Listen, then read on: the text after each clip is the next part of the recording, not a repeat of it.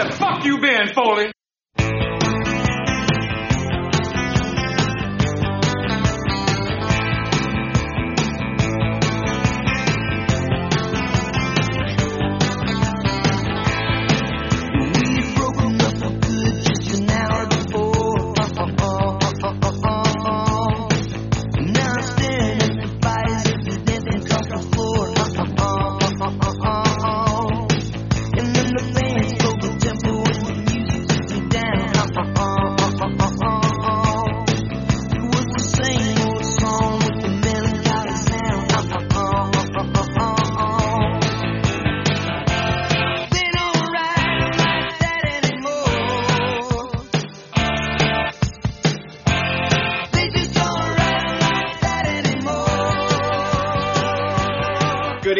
Good afternoon, good morning, folks, and welcome to episode 23 of Dude and a Monkey.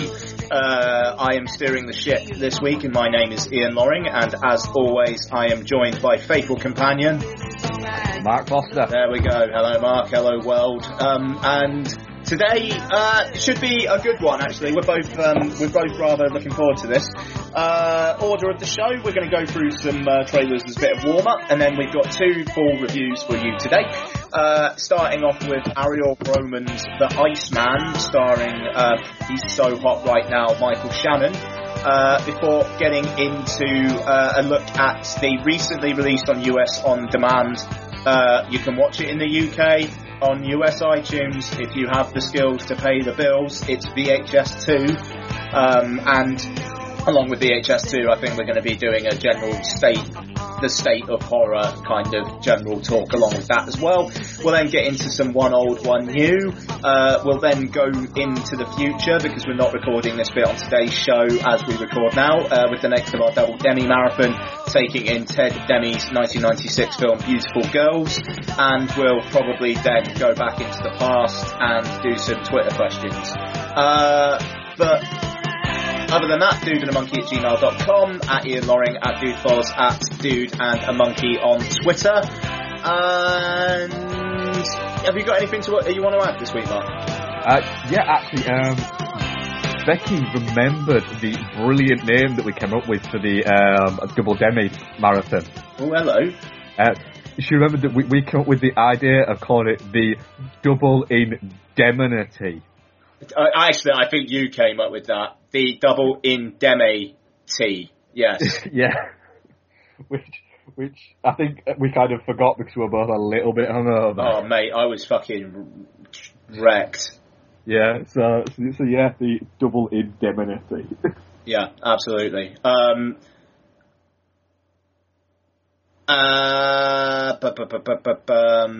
Yes, yeah, sorry. I got distracted by checking our Gmail, and there's no mails in there, so, send us email.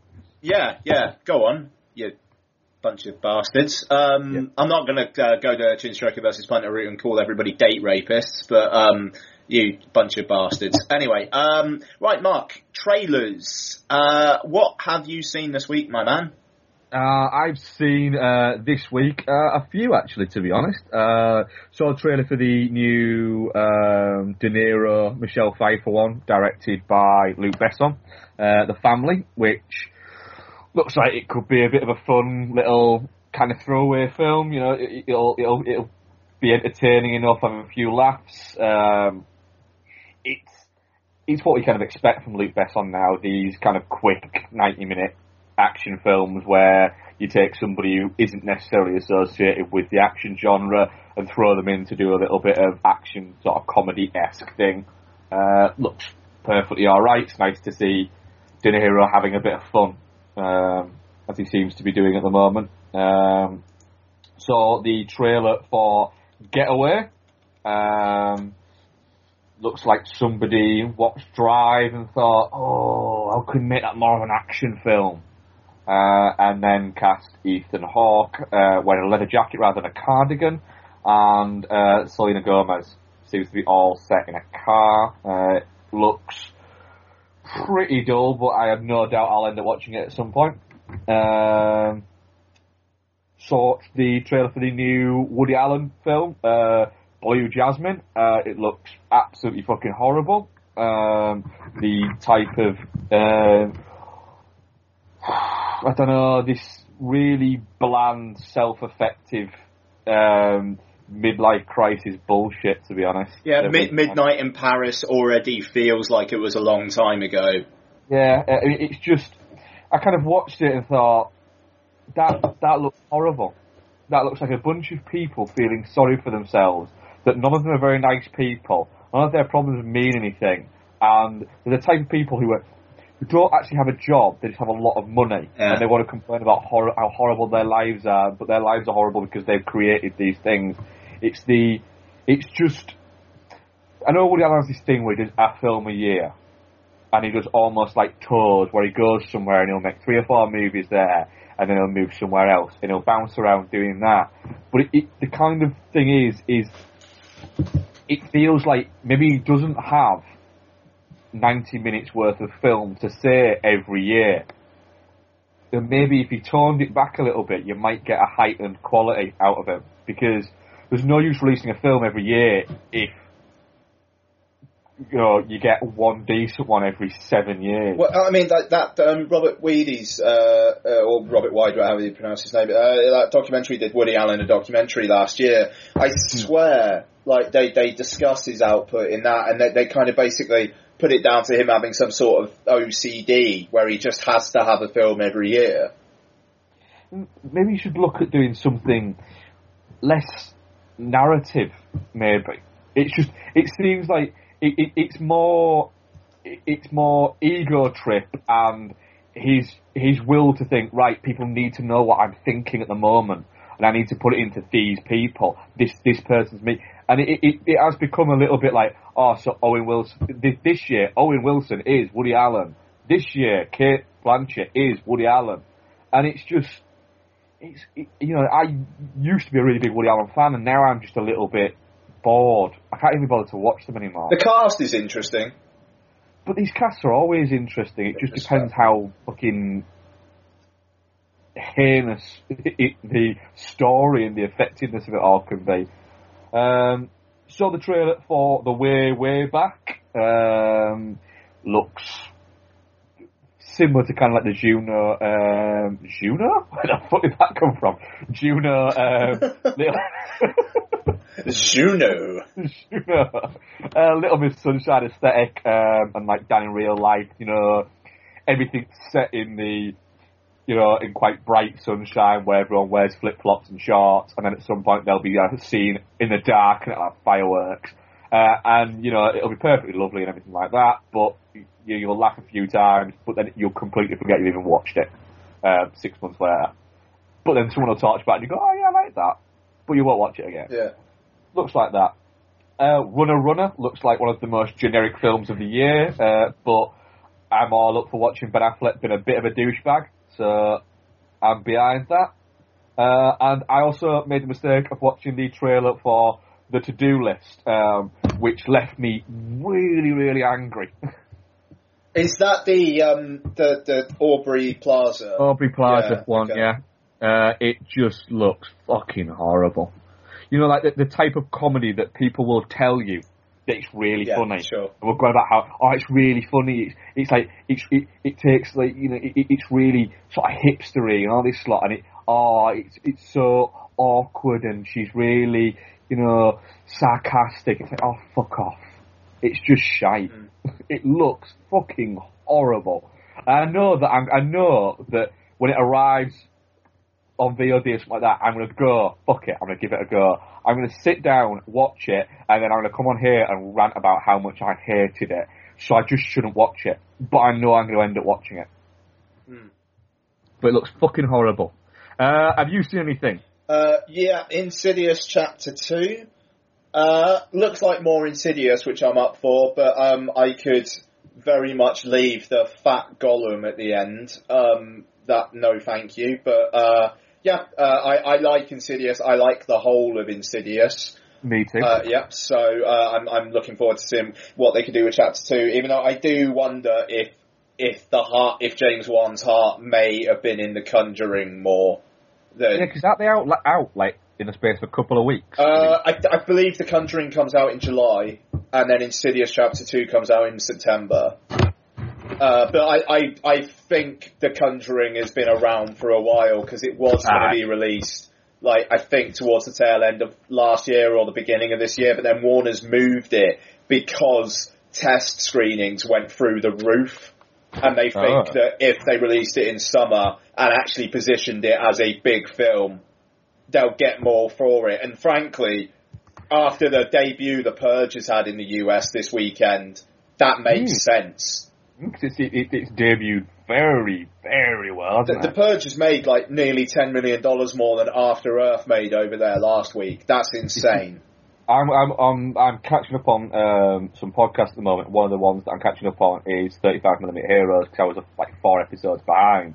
And I got home from work, when I walked home from work the other day, just as you guys were about to start your Purge review, so I've not heard the review of that yet. Alright, well, I won't spoil it for you then, because bless you, and the listeners of both podcasts, I repeat an awful lot. We usually do The Monkey and then Heroes. I repeat an awful lot of what I'm saying, but like, because sometimes we do the main reviews are the same films, you know. We do actually, listeners, we do actually try and coordinate them with each other so they're not the main review. Yeah. Sometimes it's just, they just have to be. Yeah, we totally do. So I mean, like, for example, we're doing The Iceman here, and we're doing After Earth on Heroes. And last week we actually purposely did The Purge and Byzantium. Yeah, exactly. Exactly. And, what's I going to say? We're doing VHS 2 on Heroes as well. But, to be honest, I think there's mileage in talking about there certainly is, because essentially there's, you know, it's an anthology movie, so, but we'll come to that later. Yeah, totally.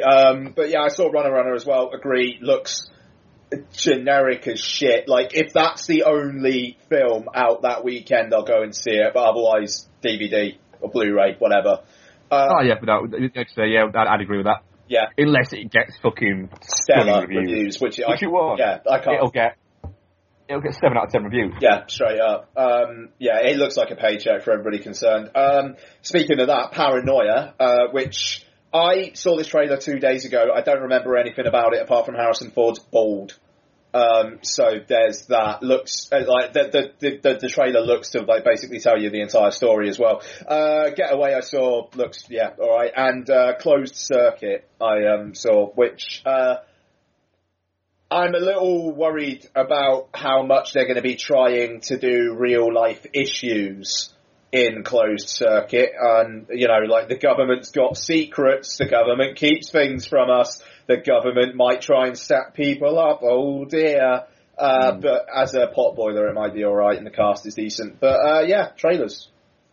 Cool. Okay, so let's do this then. Let's have a little clippy clip from The Iceman and we'll get straight into it.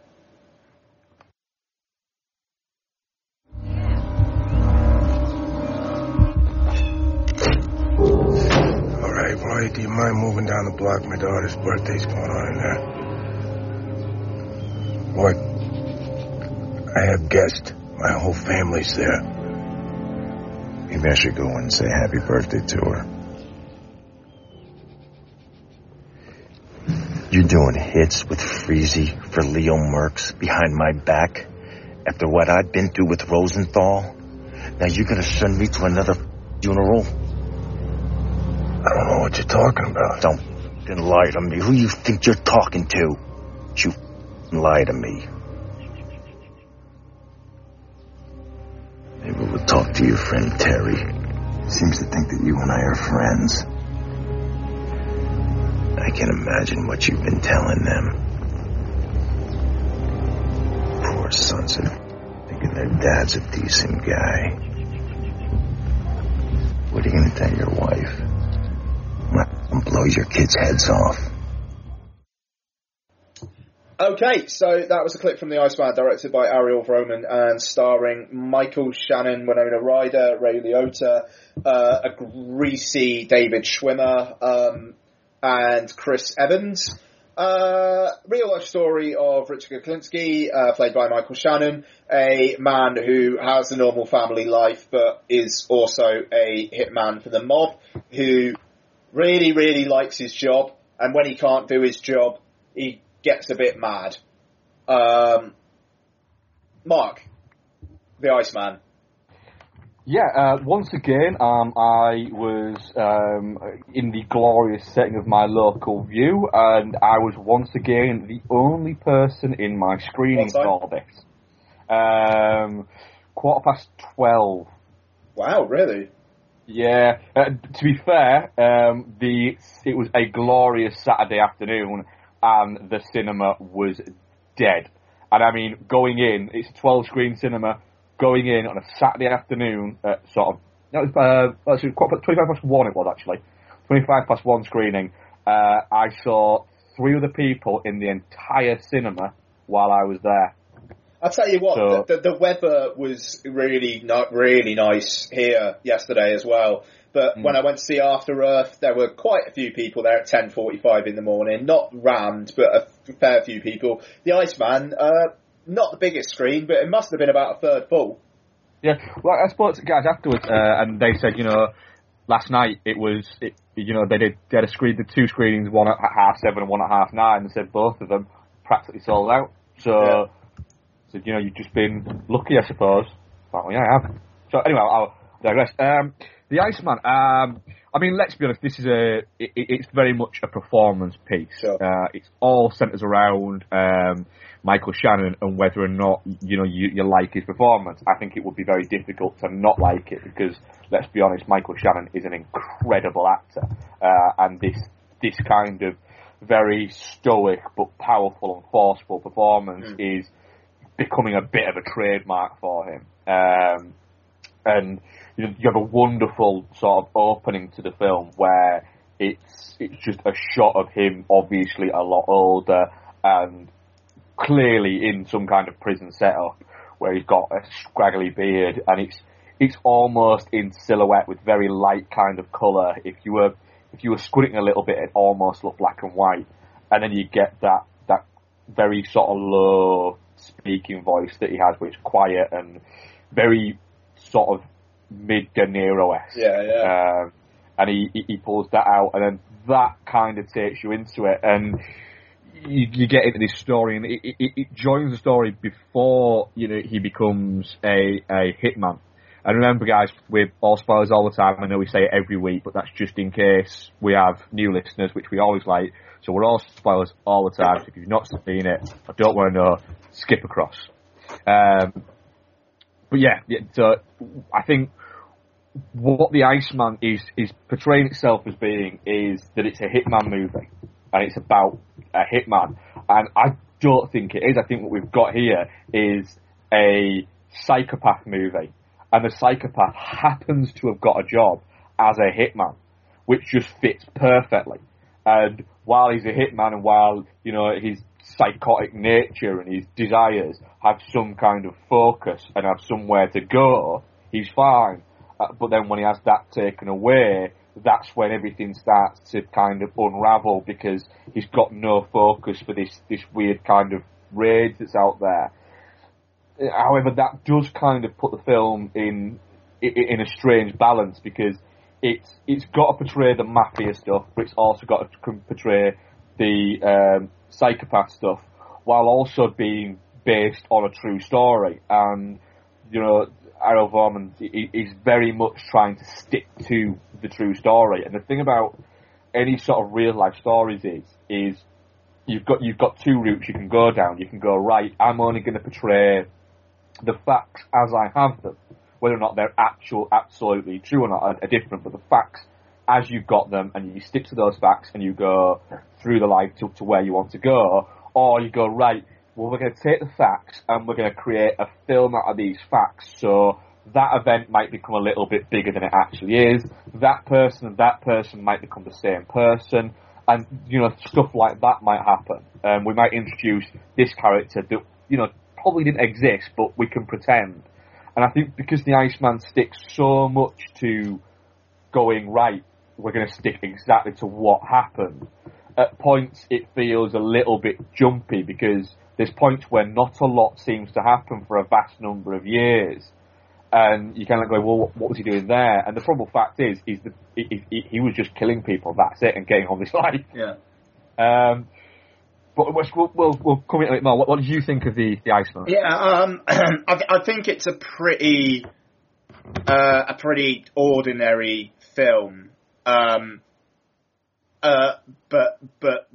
you know, resting on the shoulders of a really fucking good performance in the lead.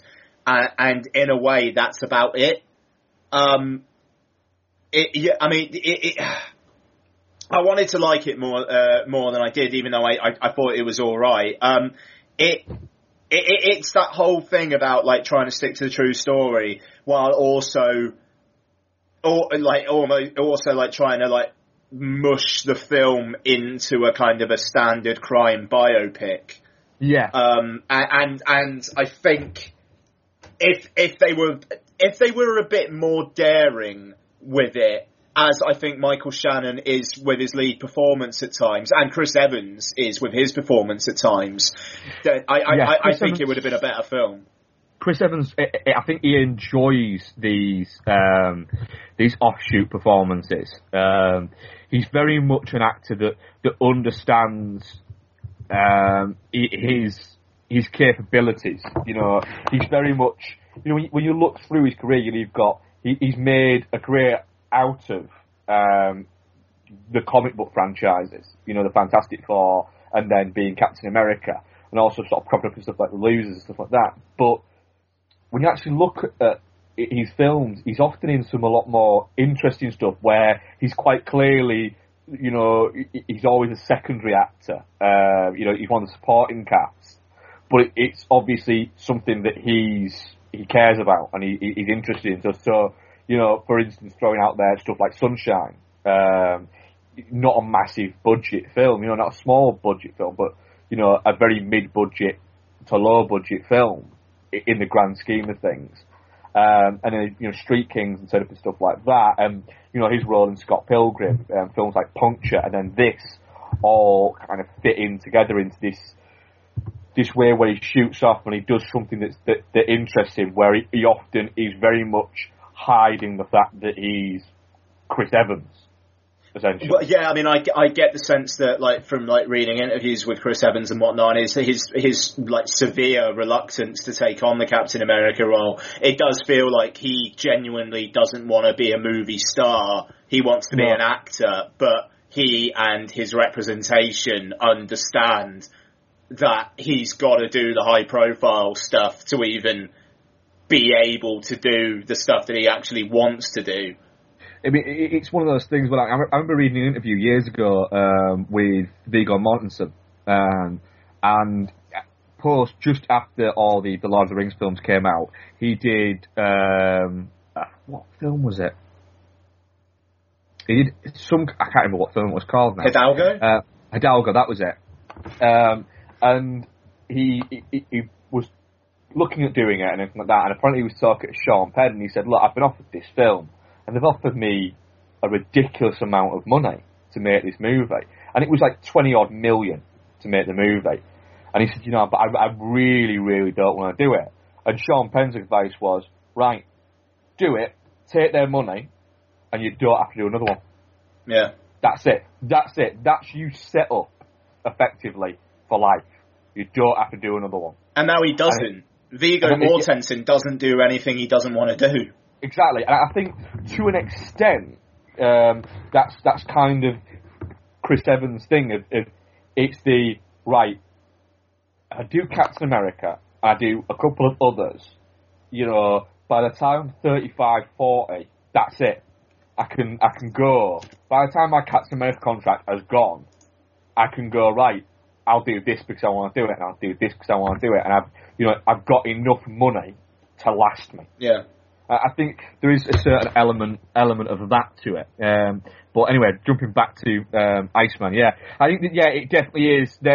You take out that central performance and throw somebody else in there, and you might have a very it might not have worked. But the fact that you've got such an incredible performance by Michael Shannon, he's got a grunt nature to him. He has this thing where he doesn't talk a lot. He's an actor very much who, he only says stuff if it needs to be there. And that's very, I'm going to keep harping back to it, but that is very De Niro-esque. I know Tarantino said when he wrote Jackie Brown, De Niro literally sat there with the script and a pen and was just crossing out lines. And so Tarantino said to him, well, what are you doing? He went, well, I don't think he needs to say all this. And Tarantino had a bit of a conversation with De Niro. I said, he looks about this and this. And then De Niro just said to him, And Tarantino sort of looked at him and thought, you know what? That's a better character. That. If he, anytime he looks like he's supposed to say something, you're expecting the Tarantino little burst of dialogue. If instead you just get, yeah, I mean that's true. That's almost like a meta kind of thing from Tarantino with Jackie Brown. Actually, the fact that he has so little dialogue, and the one bit where you think maybe he's about to lose his shit at someone and maybe have a big monologue, what does he do instead? He just shoots her. Yeah. And I think that's what you get with Shannon here. There's a few moments where he does instead of actually saying something, you get the or the and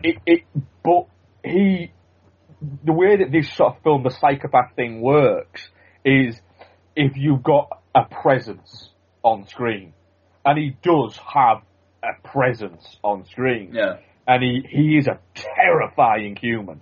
I mean, you get the feeling that Michael Shannon is one of the loveliest guys you could ever meet, because he looks so terrifying in this. But one thing that did start to grate on me a little bit is the fact that they keep on referencing how big he is in the movie. It's pretty much every single character. It's just like, you're a tall guy. Yeah, you're a big guy. At what point did you realise that the Josh Rosenthal character was David Schwimmer? Straight away, because I knew David Schwimmer was in it. I didn't know David Schwimmer was in it. And I didn't see it on the casting or anything like that. And didn't notice in the first bit, but you know the bit where he walks into Ray Liotta's office at the Gemini Lounge? Yeah. Did that, and I did the thing when I was sort of sat down, I sort of leaned forward in my seat, and I was looking and going, holy fucking hell, that's David Schwimmer. And I was thinking, fucking hell, he looks rough. Yeah. What did you think of Winona Ryder in this? Yeah, alright. To be honest, towards the start of the film, I thought she was going to have more of a role than she actually does. There feels like there's connective tissue kind of missing, where, she'll be pissed off with him and thinks he's hiding something, and then, the next time you see her, she'll be fine with him. Because it has to span quite a lot of time, I suppose it has to do that, because it will jump years or months or whatever. But the film, to me, seemed a bit confused as to whether she knew about, I knew something was going on or not. I don't know. It never felt like Lorraine Bracco in Goodfellas. And I mean, you could reference Goodfellas all day long with this film, but it never felt like she knew, but she just didn't say anything because she had pretty things. Well, I mean, I think this film, it is very Goodfellas at points, to the point of where you got really essentially almost playing, a very similar character. But this felt like somebody had got a handful of Goodfellas and thrown it at Henry Portrait of a Serial Killer, and just then gone and then picked up all the shards and put it together and gone, yep, that's a movie. It felt very much like that kind of. There was a lot of shots of just uneasiness within it, but then it'd move on to, I mean, the weird kind of montage bits of the killing montage. That you get. And then you don't get another killing montage. You get Chris Evans and Michael Shannon talking about killing again. And it's kind of like, well, quite easily, this film could have been another 40 odd minutes long. And you could have seen a lot more. when it sort of got towards the end, I looked at my watch and did think, this finishes in 20 minutes. You know, what's going on? You know, essentially, you've only actually seen him kill a couple of people. You've seen a montage of him killing people, but you've only actually seen him kill like 3 or 4 people. And for a hitman / serial killer, you'd expect a little bit more, and there was no. The issue is there was no depth to the incidents. Well, it's all kind of showing, but not really telling. It's like, well, these things happened, but there's no particular insight into it. I mean, you got that one scene where it's him and his brother. Was that Stephen Dorff? Yeah, it was. Yeah. With the worst stick-on moustache I have ever seen. That did look like it was going to fall off at times. It looked like a few times he actually pressed it back on. It's practically hanging off at one corner. That was brutal. But like you got that one scene where they're talking about their childhood and the brothers, the dirty secret, and that is interesting. But then you've got all these like mob machinations, and I suppose if they happened in real life, fair enough. But you know, like Ray Liotta's such a big presence in the film, in the first half, and then he's barely in it for the second half, and it kind of felt like, well, what was the point of all that then? Like the David Schwimmer character, and like that he was using his name, and it feels like that in particular feels like it was there just to fill time, because it's not even that the Iceman even kills David Schwimmer's character. It's not like he even has an emotional connection to him. It's not like they're friends. There's a lot of points. I mean, like there's a bit in it where the James Franco bit where Shannon finds the girl in the closet, and then Chris Evans tries to chase her down, and he ends up shooting through the window there. And then 10 minutes later, Chris Evans opens a freezer bit and says, "That's the girl, she's there," and like that. Thinking, well, you could have shown me Chris Evans getting the girl. That's what I mean about the fact that it seemed to only want to show you the bits it knew about. And if it didn't know about it, it didn't want to take any artistic license to go at it. This, in theory, with the cast and the story and the interestingness of the story, this could have been a 2-hour, 40-minute Zodiac kind of Goodfellas-esque crime sprawling epic. And it would have worked, but the fact that it's been shot down to an hour 45 minutes, where essentially what you've got is a couple of interesting supporting performances from I think Winona Ryder's fantastic in this film. I think she's good. I just don't think she's got that much material. I don't think anyone has. But that's it, I don't think she's got enough material, I don't think Evans got enough material. Really, clearly doesn't have a lot of material, because he looks like all of his performances were done on one day. Yeah. David Schwimmer walks at the Gemini Lounge at one point, and then in another scene later on, 8 years later, walks in wearing exactly the same tracksuit. And I thought, what? Really? No one looks any older. No one looks like they've progressed at all. No, it just... I don't know. I mean, what has the director done before? It felt like it was under-directed to a bit of a fault. Yeah. There could have been so much more, and it feels like all you've got really are some interesting side performances and an incredible lead performance from Shannon, who is just magnetic as a presence on screen. He's done a couple of films, but his last film, the director Ariel Roman, his last film was in 2006. Danica, Marissa Tomei film. Yeah, I've seen that. It looks like a horror of some sort. You just, I don't know. The thing is, I really like The Iceman, and I will watch it again. But I just feel that it wasn't as good. The film wasn't as good as I expected it to be. Shannon was as good as I expected him to be. I had fun with it, but I expected more out of it, to be honest. I expected it to be larger and more, with more to it than there was, when essentially it is just Shannon being this absolute force. And the rest of the film around it kind of lets him down a little bit, because he's so good in this.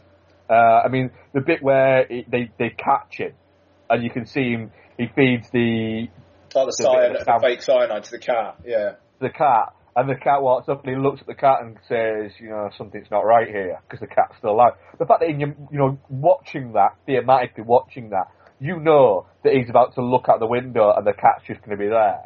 Well, the thing is, like, as soon as he steps out the door and there was, like, no one around, and it just, like, it's the genre conventions. It's, you know, it's that part of the story, it's that part of the narrative where he's going to get nabbed. That is what's going to happen. And then, like, the cyanide thing is just a way for the character to realise that. But just, like, the way it was staged, it just felt like that shot composition had been done in dozens of other films where... There's a lot of scenes like that. Yeah. I mean, it's what, yeah, I think talking about it, I'm to that point now where this story, this film, this cast should have been given to another director. You know, it should have been given to somebody with a lot more talent and scope and idea behind it, because this could have been a fucking 9 out of 10 movie, and what it ended up being, for me, was a 7.5 out of 10 movie, which is still very good, but that's just because of how impressive Shannon is in it. I'm at between a 6 and a 7, and it is because of Shannon. Yeah, I think that if you'd have given this to, I dare say, I know we'll have back to it, but let's be honest, if you'd have given this to Scorsese, can you imagine how much this would have been, how much better this would have been with somebody with more craft? Like, I wonder, like, what David O. Russell would do with it. You know, like, because I don't, like, I think he'd indulge himself in the black comedy of it a bit, but I think when it needed to be dramatic and meaty and introspective, I think that would have been pulled off as well. Yeah, I mean, because there is sort of some comedy element to it. You know, he's not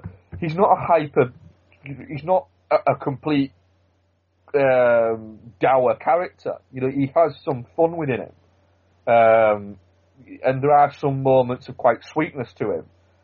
But it just, I think there's a lot of directors that could have really fucking done something with this story and this cast.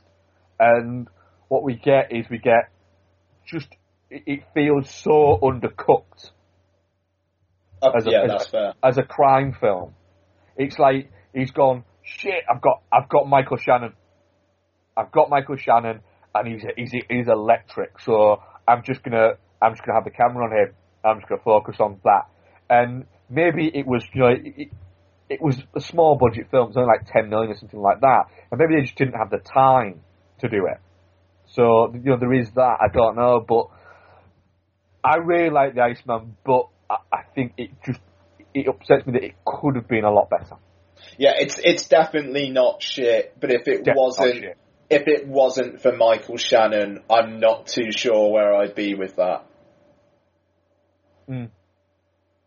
I perfectly agree with that. I think, yeah, it's definitely not shit, but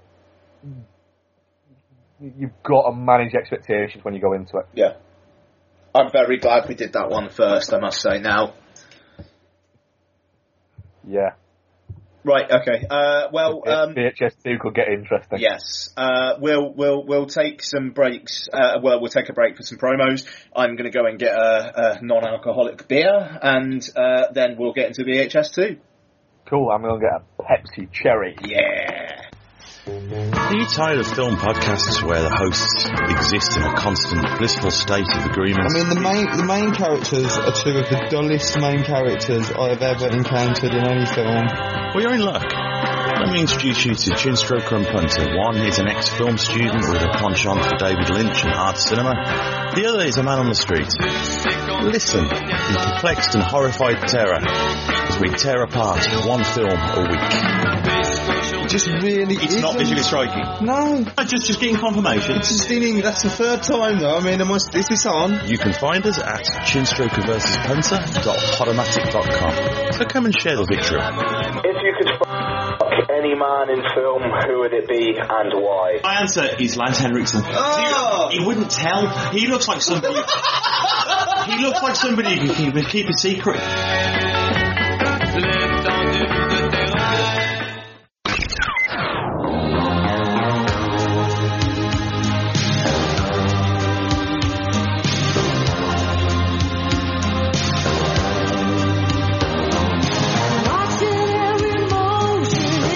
Do you find yourself looking for a different type of genre podcast? Do you find yourself on the weekends wondering when you will find that one film that might change your life? Well, then maybe you should check out The Gentleman's Guide to Midnight Cinema with your host Big Willie and the Samurai. Bringing class to the trash since 1977 and rocking the house. You can find The Gentleman at ggtmc.com.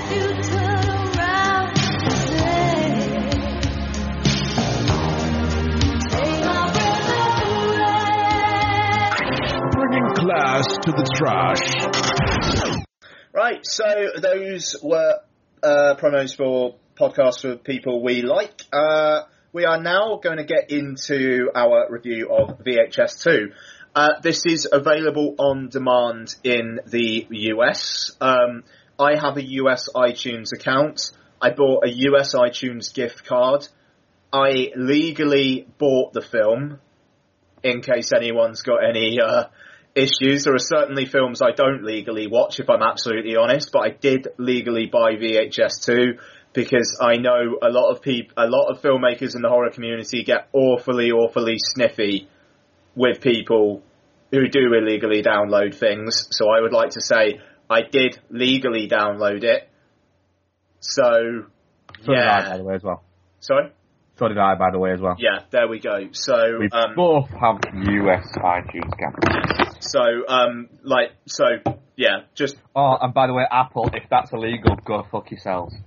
Yeah, exactly. If, you know, I'm sure there would be a way of blocking the way that you can do it.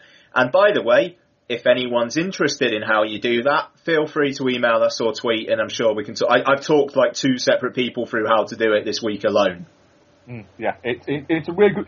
The thing is it's a good way to watch stuff like this without having to, let's be honest, download it illegally. Yeah. Which is really fucking easy, to be honest. It is.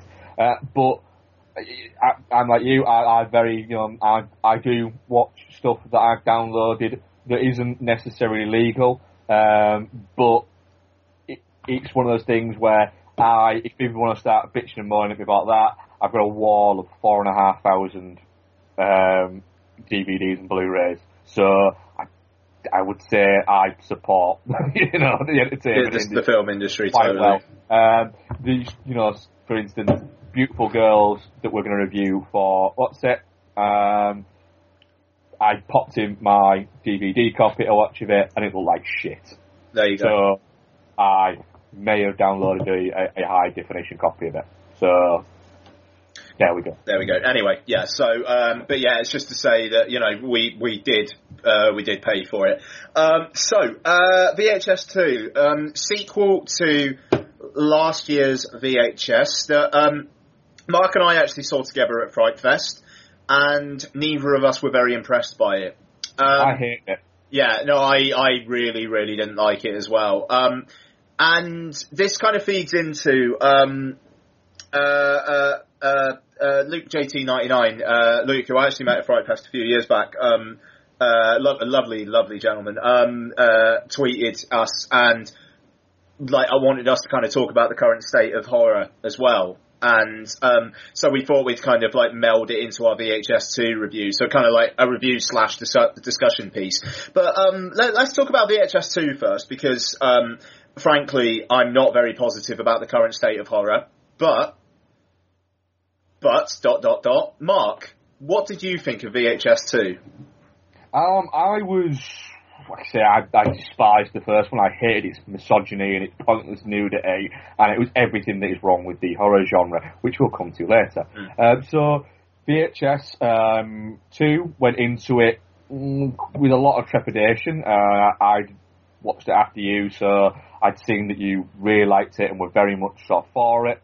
And it did open out with what I saw within the first 30 seconds was a shot of some boobies that didn't necessarily need to be there, and was immediately thought, oh god, here we fucking go again. Yeah. Now this isn't to say that I don't like seeing boobies. I do like seeing boobies.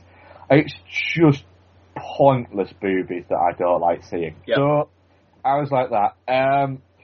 But as with any anthology sort of series, it's if you get, for instance, with this, you get 5, you get 4 tapes, and you get the wraparound. Now, what I'd say is, if you like 2 out of those 5, you've done all right. If you like 3 out of those 5, you've done very well. And if you like 4 out of 5, it's great. And if you like 5 out of 5, magnificent. I would say with this, I really liked 3 out of the 5. One of those 3 I thought was incredible. And 2 of them I thought were really fun and really interesting, had flaws, but were really good. One I thought was just fucking dull, and being honest, I thought the wraparound was fucking terrible. Okay. I thought it was just, it contained 2 actors who, I don't, were they supposed to be a couple or partners or what? I think they were just kind of supposed to work together. Well, the chemistry they had felt like they'd literally just met each other that day. The guy in that wraparound, the actor, is one of the worst actors I've seen in anything this year, and I'm including Dracula 3D in that. He was fucking wooden to the extreme of, do you want me to go to the store and get you some aspirin? I'll go to the store then. Yes, go to the fucking store. Why did there need to be private investigators? That whole thing, it just felt like, right, I don't get it. I don't get that little bit. That could have made more sense than that. And the fact that at one point the girl's got blood dripping down her nose and going down her cheek, and at no point does he go, you've got a bit of blood on you yet? Do you want a tissue or anything like that? Just, you're bleeding a bit. So I think he's a bit weirded out, in fairness.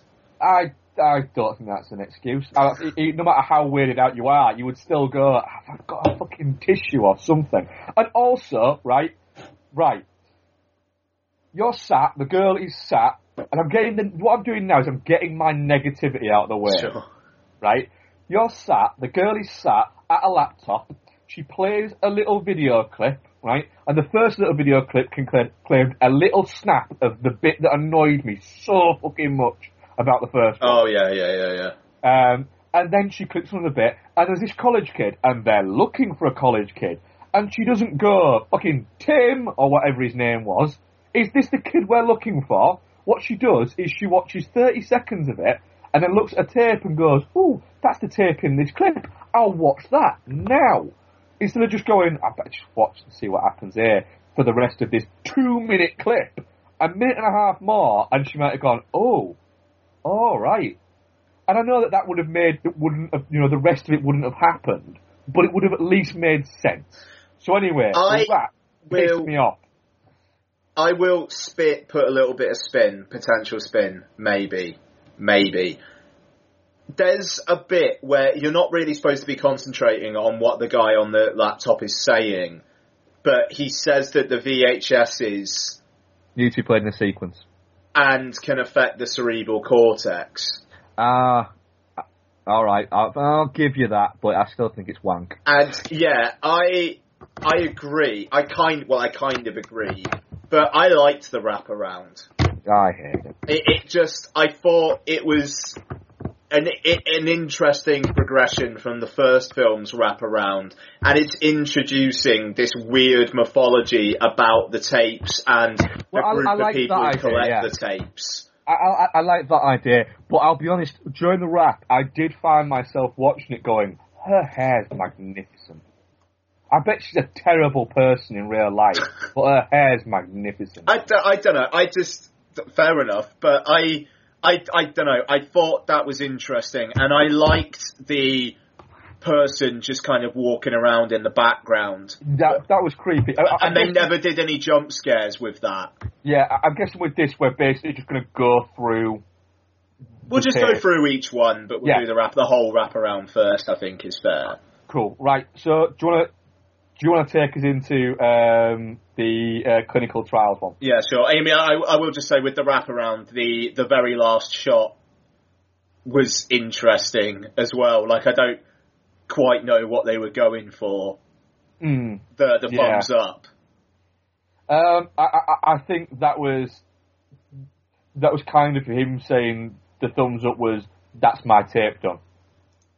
Sure. Okay. Fair enough then. Yeah. But I mean, and I did really like when he shoots himself. And then those people come in. Like on the laptop, they come in, and again, you're watching that, you sat there going, in a second they're going to come in at the back, and you're going to know that it was just seconds before. Yeah, I really, maybe it was a bit obvious, but I really liked that. I don't know, I just thought there was a creepiness and an edginess, and I think if, like, that whole kind of messing with your cerebral cortex thing, there's like a weird mix of J-horror and body horror that's kind of being introduced. And it's a world away from the first one's wraparound. I mean, this because if the first one essentially was frat boy misogyny, this one has very much taken from Asian cinema throughout the entire thing of it, I think. Yeah. I think there's the fact that there's an Asian cinema segment in it. It is very good. But there does seem to be... It does seem to reference that a lot. It does seem to be heavily influenced by, Asian horror, essentially. Yeah, and I don't know. I will just say, like you said, I really like VHS 2. We're getting to it, but I must say, it's really weird because they obviously can't have been reacting to because I think VHS kind of came out and was generally met with negative reactions. I don't think it's a film that's actually particularly well liked. No, I don't think. I think you've got, and this will link into my current issues with horror. Is VHS, the first VHS, to me felt like a horror anthology for people who like horror because it's currently cool to like horror. The people who have been watching horror since they were 11 years old. And it's not the type of people who, it's for the people who the depths of their Argento are Suspiria and, probably Deep Red. Probably not even that deep. They've probably watched just Suspiria, I think. But I would say that they've probably watched half an hour of Suspiria and have told people how great it is and they've watched it. Whereas this feels like there's a lot more depth to it. Like this is actually proper horror rather than jock horror. Yeah, absolutely. I think that's a really good way of saying it, actually. Getting into it. Clinical Trials, which is directed by Adam Wingard, director of the upcoming You're Next, and the really rather good A Horrible Way to Die. He actually directed the wraparound in VHS. Yes, he did. And Clinical Trials for me is the weakest of any of the segments in VHS 2. Though I will say I didn't hate it. I'll agree there. I definitely didn't hate it, but it is clearly the weakest. And to me, it felt like Adam Wingard sat around and went, what I'm going to do, I'm going to do this, I'm going to do this, I'm going to do this, I'm going to do this, I'm going to do this. And then someone went, Adam, and he went, no, this can happen, this can happen. Adam, yeah. I take it you've seen The Eye, and he's gone, what? You know, the Japanese film, The Eye, and he's gone, why? Because that's basically the story of The Eye. And he's gone, it's a bionic eye. Sure. Fine, fair enough. Yeah. I mean, it starts up and you're being introduced, and it's like this company who have put the eye in, and it kind of sounds like there's some nefarious reasons going on there, but then it's just he can see a load of ghosts, and then a girl comes round to his house and takes her top off. Yeah, that bit, right? I know how to stop them. What, by fucking him? For a start off, she doesn't explain how that stops them, and secondly, it doesn't stop them. So that, again, and this in fairness, it stops them in that moment. Yeah. They probably just look at their watches, all these dead people going, well, we'll let him have this. Yeah, that's fair. We'll let him have this bit. Even though, and I mean, I will say, like, that bit, for me, that felt a bit more playful than the nudity in VHS. There's none of this, oh, fucking hell, look at that, I'm gonna fucking take her fucking clothes off and look at her tits. Yeah, it wasn't as bad, but it's the first 20 minutes of this and my issues with the first one, it was a little bit of me going, oh dear. Yeah, a bit of a Shannon moment. Yeah.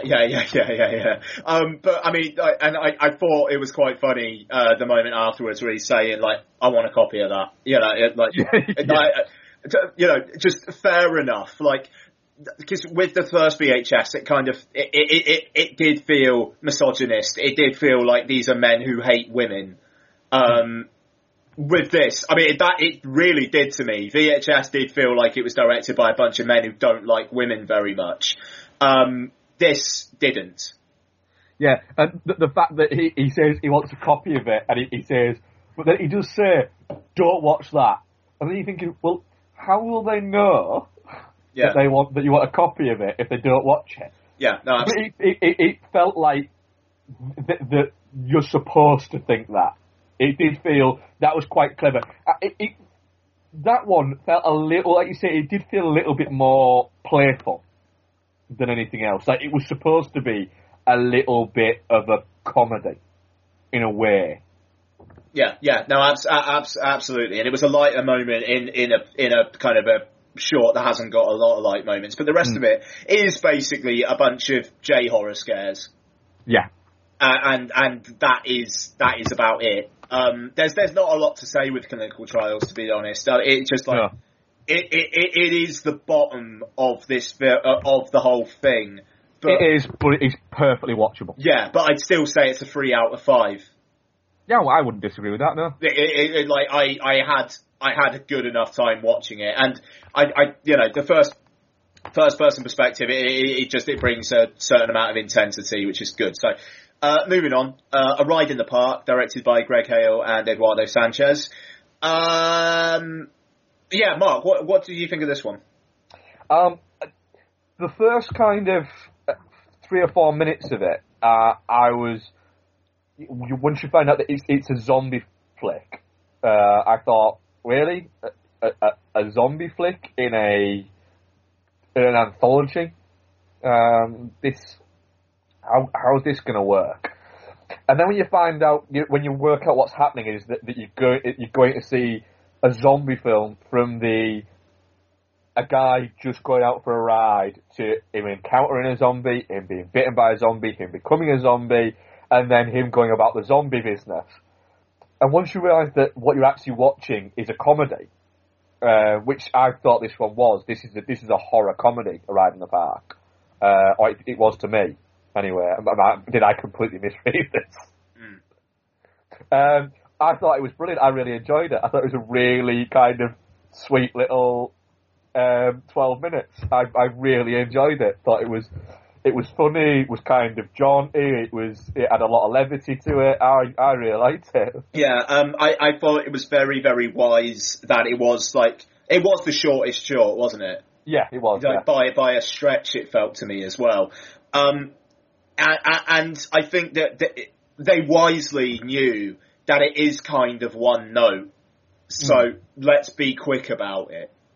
Yeah, let's finish it quickly. Yeah, and I appreciated that. Yeah, I liked this one as well. I must say, more than Clinical Trials for sure. I thought the tone, the comedy stuff, I thought was a little bit out of the comedy sound effects, basically, and the looks of the zombies. Yeah, in fact, they all look a little bit kind of happy and confused. Yeah, but I mean, yeah, exactly, and just like him just going, nom nom nom nom nom nom nom nom. I don't know. Considering like the emotional impact, the ending of the short kind of wants to have. The fact that a lot of it's played for laughs, I thought was a bit just it didn't click. Yeah, I think with me, it definitely clicked. Once my brain went, hang on a minute, this is a comedy about a zombie. I'm for this. I started to get on board with it from that. So I really liked Gwen Park, but there's not really, genuinely, it's a fun little ride, but there's nothing to talk about with a ride in the park. Yeah, no, it essentially is a guy goes for a ride, gets bitten by a zombie, then he chases a few people, then he realises that this is it. This hunger he's got is all he's got, so he does what he does.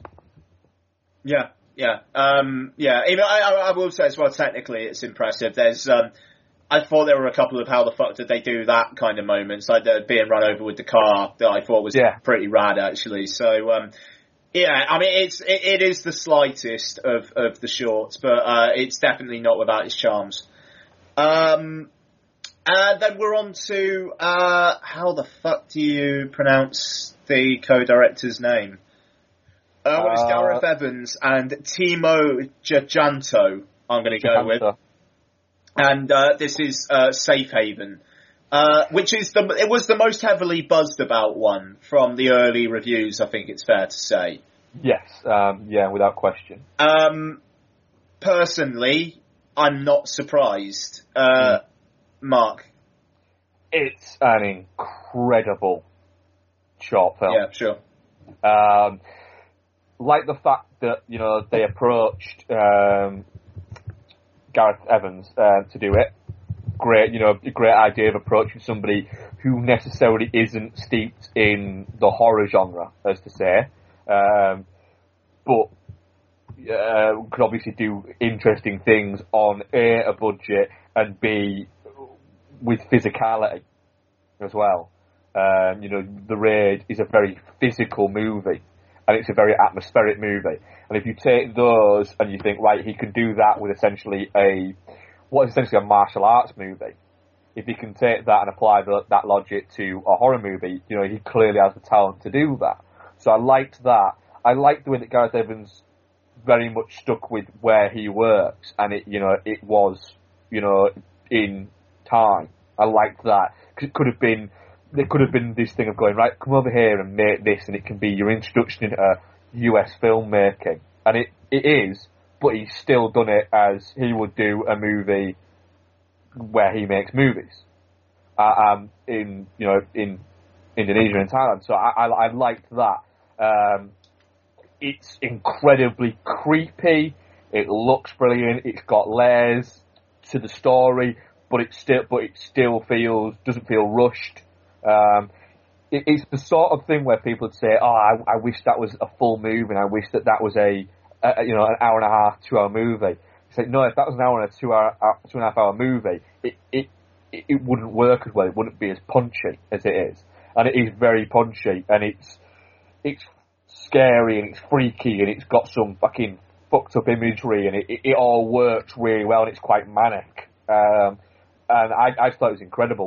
What did you think? Yeah, I'm right there with you actually. It it takes filmmakers of quite some skill, and I must say, in full disclosure, Timo Giganto's short in the ABC's of Death, I think it was Always for Libido, was one of my lowest points of that particular film, even though I thought that film was full of low points, so that's much for a muchness. But it takes some skill to be so creepy and rather harrowing, and yet so much fun. It's like a grab bag of horror, like imagery and kind of horror, like specific horror subgenres. Like you've got basically a Satan Cult. Comes to Earth film, a cult film, the undead. I didn't really like that bit about it, to be honest. What, the people coming back? Yeah, I thought that was a little bit... I could have done without that. The imagery of the undead women holding her down. That works, but like the other characters that have gone in, the other members of the crew that went in with him, them coming back to life, that didn't work. But maybe the narrative of why I didn't think that didn't work as well for me is because I just watched a zombie short and there was undead in the one before it as well. And it felt like, right, undead, zombie, undead. You know, yeah, sure. There was a lot more else going on in this that I didn't maybe need that. But it's a real nitpick. It didn't bother me. It just made me think, really, did it need that? Yeah, it might have needed it. It might need it because it might have not been in it. It might not have worked as well for me. Yeah, no, absolutely. And I mean, the thing is, I mean, there's proper hardcore imagery in here, but not of the, oh shit, dude, that's badass kind of imagery. It's like, that's fucking mental kind of imagery. Like, the Satan thing birthed out of the woman. Yeah. Like, that is shit I'm not going to forget in a while. Yeah, and the fact that you watched it come out and it's so much bigger than the woman is brilliant. Yeah, it's so playful, but still manages to be really, really fucking creepy. Yeah, that's the thing. It is playful, but it is creepy. And like the cult leader, the fact that his performance is actually quite comic in moments. Yeah, when he jumps up on the table, rips off his shirt, then jumps up on the table. And then you realise the reason why he's jumped up on the table is because he's pissed off that the guy interrupted him again. Yeah. You get the feeling that if that guy hadn't have interrupted him again, he wouldn't have stabbed him in the neck. Yeah, totally. It was pissed off because the guy interrupted him. Yeah, absolutely. It somehow balances two really, really disparate tones and works. And that's a hell of an achievement. Yeah, and what did you think of the last sort of 20 seconds of that? Loved it. I loved it as well, because I think that's a very risky move to take, to essentially throw in what is an, oh, fuck, kind of verging on comedy line. You know, but I think they landed it perfectly. Yeah, and just the way that the guy is just sobbing into the fucking camera. Yeah. It is, and it's you know the fact that it's taking the piss out of a horror film at that point with the fact that there's so much saliva and snot coming out of it. It is clearly a nod and a wink to Blair Witch. Yeah, sure. Which works, and the demon goat thing. It was magnificent, and it was it was like a door slamming kind of thing. But once you say it, it's like, bang, that's it, done. Fuck it, you've nailed it. You have absolutely nailed exactly what a short film within a horror anthology should be. It should have the depth and everything of a horror film, but have a build-up that lasts 3 or 4 minutes, and then go bang and throw as fucking much at it as you can. But you know, making a short horror film in an anthology, to make one that good, everything has to work, and every room that guy's running through it works. You've got all the weird little girls holding up the legs and the arms. That works. Then we're into another room where the guys have just shot themselves in the head. Works. Another room, something else, and it all works so well. Yeah, no, absolutely. Yeah, no, I'm just in agreement. It's something that just makes you think, fuck me, there are still people out there who aren't being lazy. And yeah, sorry, go on. And it also, from a directorial point of view, it makes you look at it and go, wow, so the raid wasn't a fluke. Yeah, totally. We have in Artemis, we might have a pretty fucking special director on our hands. The Raid 2 can't wait for it. And it makes, because the problem with the Raid 2 is you're looking at it thinking, well, shit, is there a possibility that it's just going to be the same movie? Whereas now I'm like, do you know what? It's not going to be the same movie because this guy has craft to him. Yeah. Because, when you look at this movie and how good it is, he's magnificent. Yeah, totally. Absolutely. So yeah, that's Safe Haven, and I think for both of us it's by far the best segment of the film. But yeah, so we end off then with Jason Eisener's of Hobo with Shotgun fame, Alien Abduction Slumber Party. Which I actually quite liked. I did. It was a lot of fun.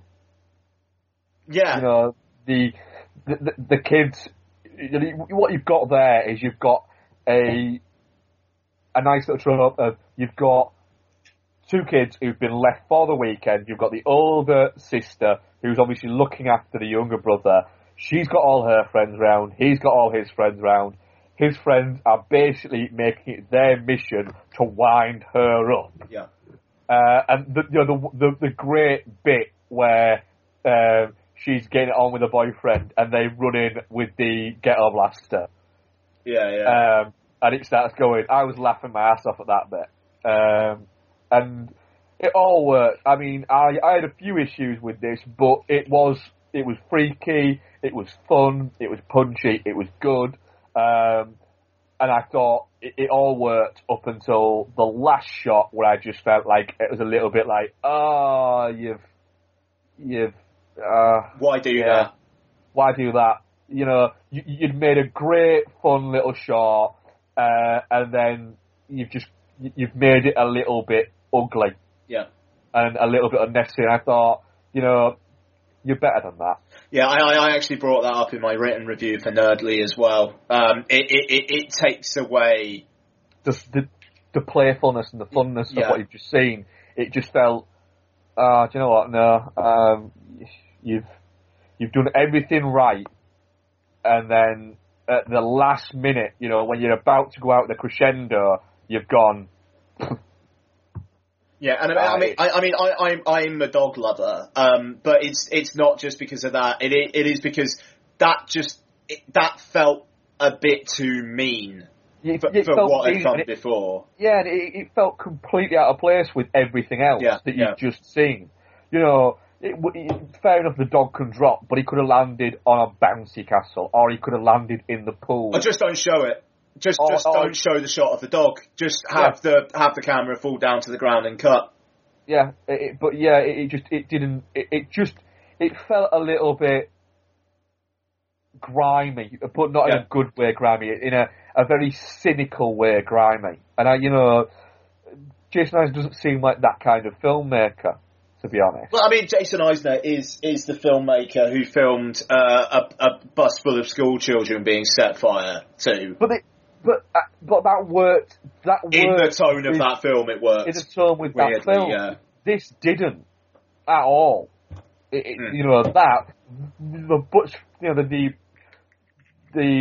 school bus of children on fire. It worked because it was a guy trying to prove how fucked up he could be. And that worked. This was just, and then we'll throw a dog at the ground. Why? You don't need to. Yeah, I think that's fair. Achieved everything you set out to achieve with that film, and then you show me a dog dying. I don't want to see it. And it's not the dog thing. It's not the thing of you can watch as many people killed as you want in a movie and it doesn't bother you, but you see a dog die and it makes you go, oh. It's not that. It's just, it was in complete congruous to the rest of the short and left a bad taste in my mouth after it for what was a short that I'd really enjoyed. The aliens worked brilliantly. I loved how intense it was, where the lights just started flashing and all that noise. It's really effective. And the fact that it never focuses on an alien. The fact that they never mention the word alien. There's no mention of what they are. Works really well. And the fact that it's so punchy. Yeah. I really liked, take away the last 30 seconds. I really like this. It's my second favourite of all of them. And it, again, taking away the last 30 seconds, it worked so well and it was so much fun that I really liked it. Yeah, I agree. Like, the first half of it is very, very playful and just having a laugh. And then when it all kicks off, it kicks off really intensely, just like the camera being chucked around in the air, and then suddenly it's like bang, like the kids like in the water, and like the water's rising up or whatever, and it's just like the sense of confusion. It's really, really well done. And the idea of the camera being on the dog, and not being on a person, brilliant idea. Yeah, worked really well. And I thought throughout the entire thing, the idea that this is all found footage essentially worked well. You felt throughout the entire thing that not at one point did you think, well, why would there be a camera there? Or what's that? How have they got that shot? I never thought that throughout the entire thing, which can often happen with found footage stuff. Yeah, no, absolutely. I don't know. I think I'm done. I think I'm done. So overall, without question, I'd say that VHS 2 is definitely not shit, and not only is it a vast improvement on the first one, which would have been fucking difficult to have got much worse, to be fair. It's a very, very good horror anthology. Mm-hmm. Yeah, agreed. Definitely not shit. And I don't know. I suppose, kind of segueing, it kind of shows that there are obviously directors out there who, I don't know, are trying to push things. And then with VHS, it was a bunch of directors who just felt like horror audiences want misogyny, the same old scares repeated, and just a lot of boring gore, which is what VHS, for the large extent of it, was. Yeah, it was a lot of it was unnecessary. It was, right, you can show me gore, you can show me tits, you can show me all that. That's fine, I have no problem with showing me that. But fuck, is that all you've got? Yeah. Have you got no build-up? Have you got no weight? Have you got no atmosphere or anything? Is your atmosphere, oh, look at this arm getting ripped off, and oh, look at these tits, Really, is that all you've got? Because if that's all you've got, fine, but I really don't want it. Yeah, I think what kind of started that was Eli Roth with the Hostel films. And personally, I'm actually alright with the Hostel films. Right, I have a question to bring up here, and it seems like a good place to bring it up, right? And let's take Eli Roth as a for instance, right? Because it is a good place to start, because the whole torture porn thing has become a big thing of horror, and I personally think it's had a massive negative effect on horror. Sure. Right. Steven Spielberg, Guillermo del Toro, Eli Roth, and a few other directors are people who often get, and Tarantino is another one, often get credited as a producer to headline a film. Sure. Steven Spielberg presents. Quentin Tarantino presents. Guillermo del Toro presents. Right? Now, the thing is, Del Toro, Spielberg, and Tarantino, and there's a few others. What they've all got there is a gravitas to present a movie. And the way that they've done that is via Jaws, E.T., Pan's Labyrinth. Okay, Chrono, I see where you're going with this, yeah. Reservoir Dogs, Pulp Fiction, etc., right? Can you, or can anybody, tell me where's Eli? And this is not an attack at Eli Roth, because I've seen Eli Roth, and Eli Roth, it seems like a good guy, a nice guy, anything like that. And I don't want to attack Eli Roth, but I kind of am going to a little bit. Where's his horror masterpiece? Where's his great film? Where's his beyond 7 out of 10 film that gives him the stature to be an Eli Roth presents? I think Cabin Fever's alright. Hostel had a lot of publicity behind it because of the imagery, but, you know, is it a good film? Yeah, it's alright. Is it a great film? Well, no. I think where's his great film? I think he's a bit of a showman, and I think he gets that Eli Roth presents thing less from the films he's made, but the fact that he is a filmmaker, but by the fact that he relentlessly promotes the stuff. But it also, so what we're saying, that Eli Roth has the gravitas to present a film to us, not because he's a great filmmaker, because he can talk about horror really well, and he can turn up and look handsome at premieres. I think that is enough for some film producers or distribution companies to give it a go. Isn't that a really fucking sad state of affairs? It is. And I don't ever go to Eli Roth because I've spoken to people who've met him and say he's a lovely guy and he knows his shit about horror. But just because of that, is that enough for him to have made a career out of presenting pretty piss-poor films? In fairness, the latest one he presents, Aftershock, which I was about to watch until I heard your review. It's everything. I mean, Aftershock is 85 minutes of everything that is wrong with mainstream released horror in 2013. It's almost as an exercise, it's worth watching Aftershock. Well, I am going to watch it at some point, but I have a thing where I do watch a lot of shit, and I watch stuff that I know is going to be shit, but I'm prepared to give it a chance. But I'm prepared to give it a chance on the proviso of one thing, that I'm going to watch it as part of watching 2 films that night. Because I don't want to go to bed going, I just watched something that was shit, that I knew was going to be shit, and now I'm going to go to bed. I always want to watch it with something that I know I'm going to watch afterwards that I might enjoy more. It's almost like it's taking the piss, Aftershock. It's basically, it's half an hour of let's watch Eli Roth and Friends party, and then there's an earthquake, and then over a loudspeaker, someone says, the earthquake just made a load of prisoners escape from the prison. And then the last half an hour is anyone with a tattoo is will turn immediately into a rapist if the tattoo is discovered. And I'm fucked then. Well, I'm gonna be raping bitches all over the place. There you go. And the final girl is the whiny. Everyone's been taking the piss out of her because she doesn't spread her legs.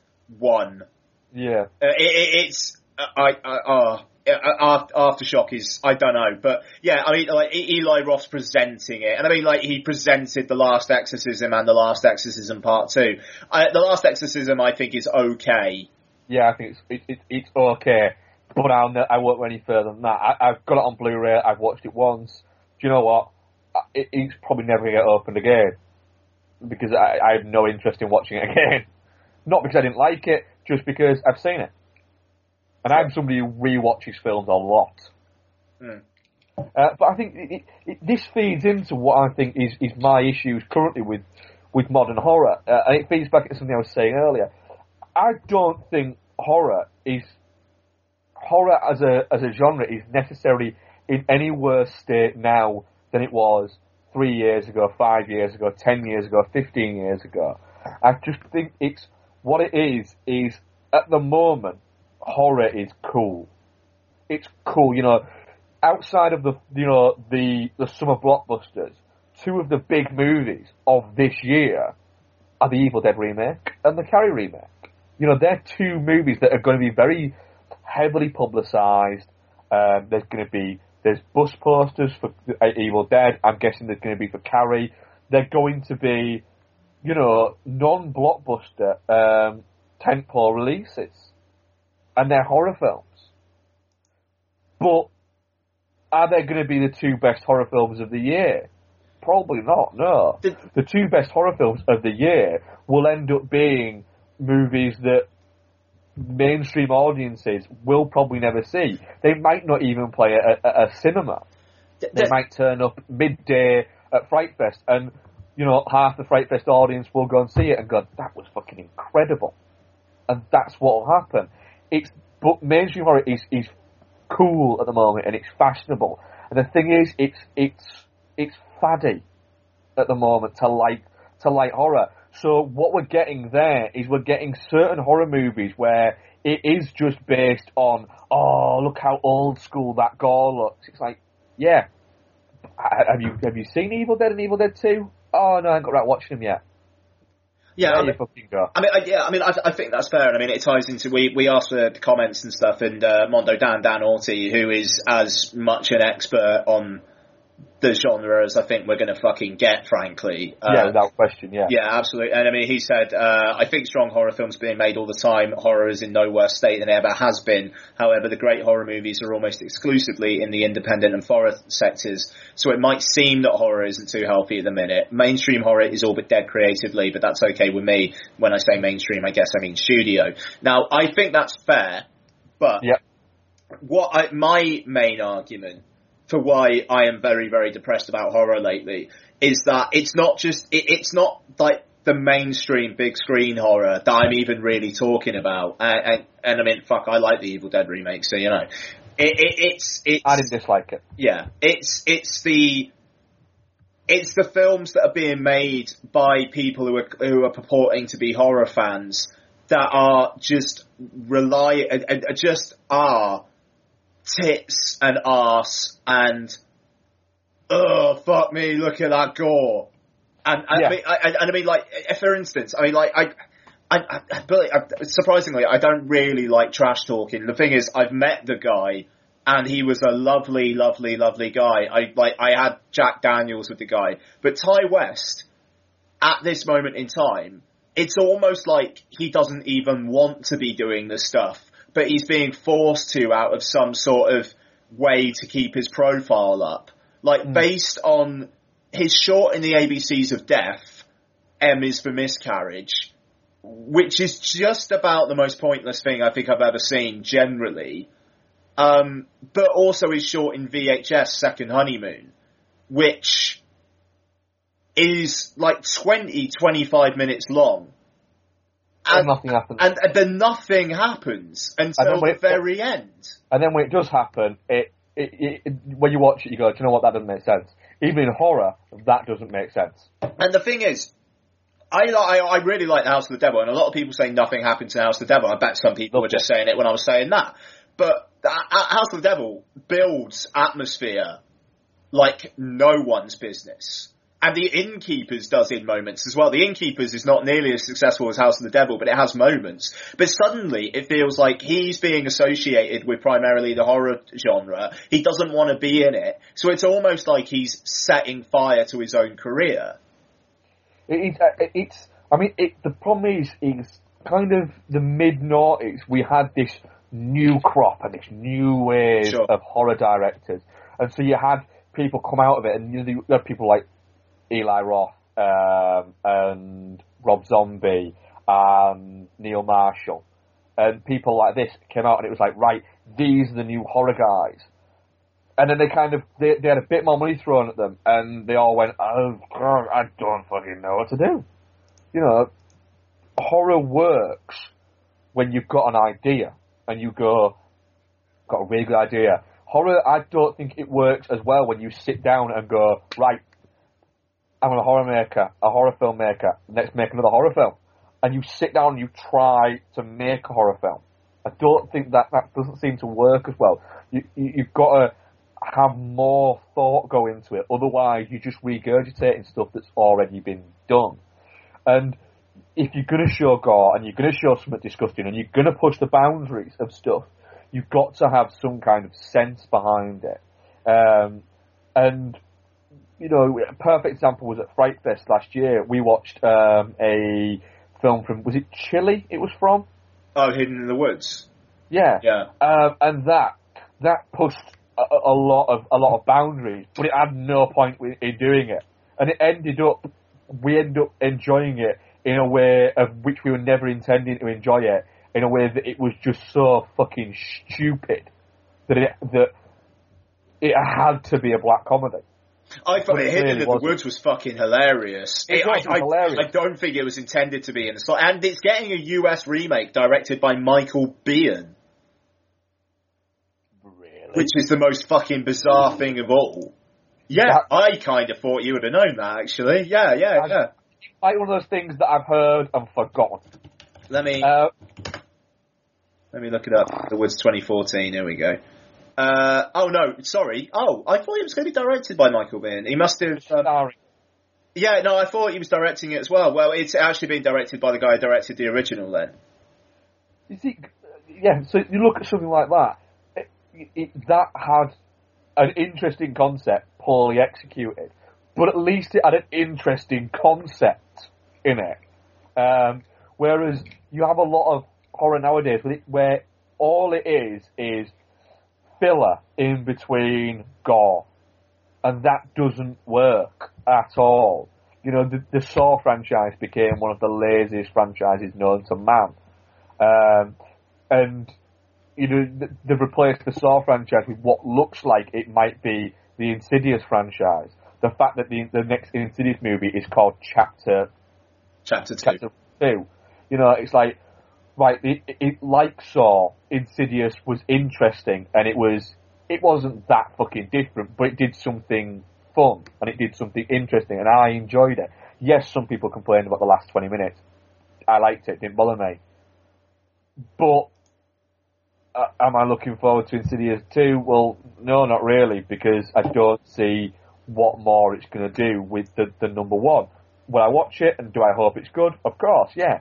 But it's just, I think that because horror's popular at the moment, it's getting a little bit more thrown at it. And there are, you know, studios are, you know, backhandedly giving a little bit more money and going, right, have this money. You know, we'll present it as being independent, but it's not really independent. Well, I think what's an interesting thing on that is Jason Blum, the producer of like Lords of Salem and Insidious and Sinister and Paranormal Activity and The Bay and Dark Skies and The Purge. His production company Blumhouse. I like Jason Blum. He's found his niche. He lets directors get on with it. Apparently he's very hands off. He gives them the money and he lets them do it, and then he worries about the marketing. He's just signed a deal with Universal. And The Purge was the first thing of that. And he feels like a showman, like who is using social media and whatnot to great effect. I mean, fuck, the money The Purge has made in the US is insane this week. Off a $3 million budget, it's done like nearly 40 million. And I like the idea of a producer having a big deal with Universal, but letting the directors do what they want. Like Scott Stewart made his own film with Dark Skies, for better or worse. Rob Zombie made his own film with The Lords of Salem, for better or worse. It's just like, if these directors have the hunger to do this stuff, I think they're still liable to make interesting films. My point is that it feels like there are filmmakers out there now who are using the horror film as a crutch because they think they know what horror fans want. Yeah, and they just serve up the same old shit. It's the base. It's horror fans who aren't actually horror fans. Yeah, they're people who like horror movies. They're not. They go out. They're not the. They don't have. They've seen Friday the 13th, A Nightmare on Elm Street, and Halloween, but probably the remake. But they've not fucking sat and watched, Nightmare on Elm Street 2 and fucking Dream Child.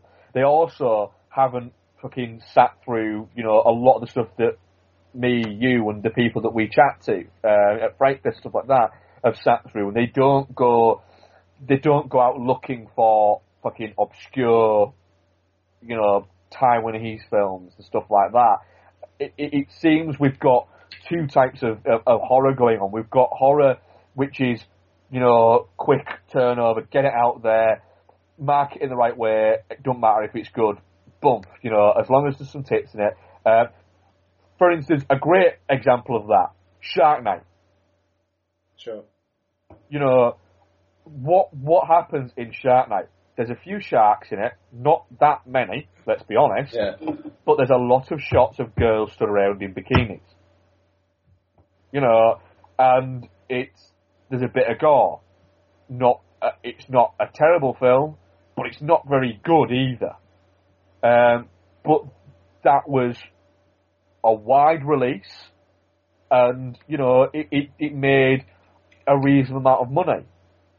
But then there's a lot of other horror movies that could have filled that slot that was so much better. Yeah, no, absolutely. I don't know. I just don't have a lot more to say on that. No, I mean, I think it's one of those things where I think the state of horror is, at the moment, there's still the films out there if you go looking for them. The problem is there's a lot of people out there who I think are taking advantage of the fact that horror is popular at the moment and essentially releasing very crude material in a similar way as stuff like, I suppose, going to the other extremes, in a similar way to how Keith Lemon approaches comedy and satire. Sure. That's not funny, it's not satirical, but idiots who will watch primetime fucking ITV will lap it up like fucking rabid dogs. That's the type of people who will lap up something like Aftershock because it's got a cool neon poster that happened to be released the same time as Maniac's been released, a proper horror film. Yeah. But which will get a more publicised VOD release.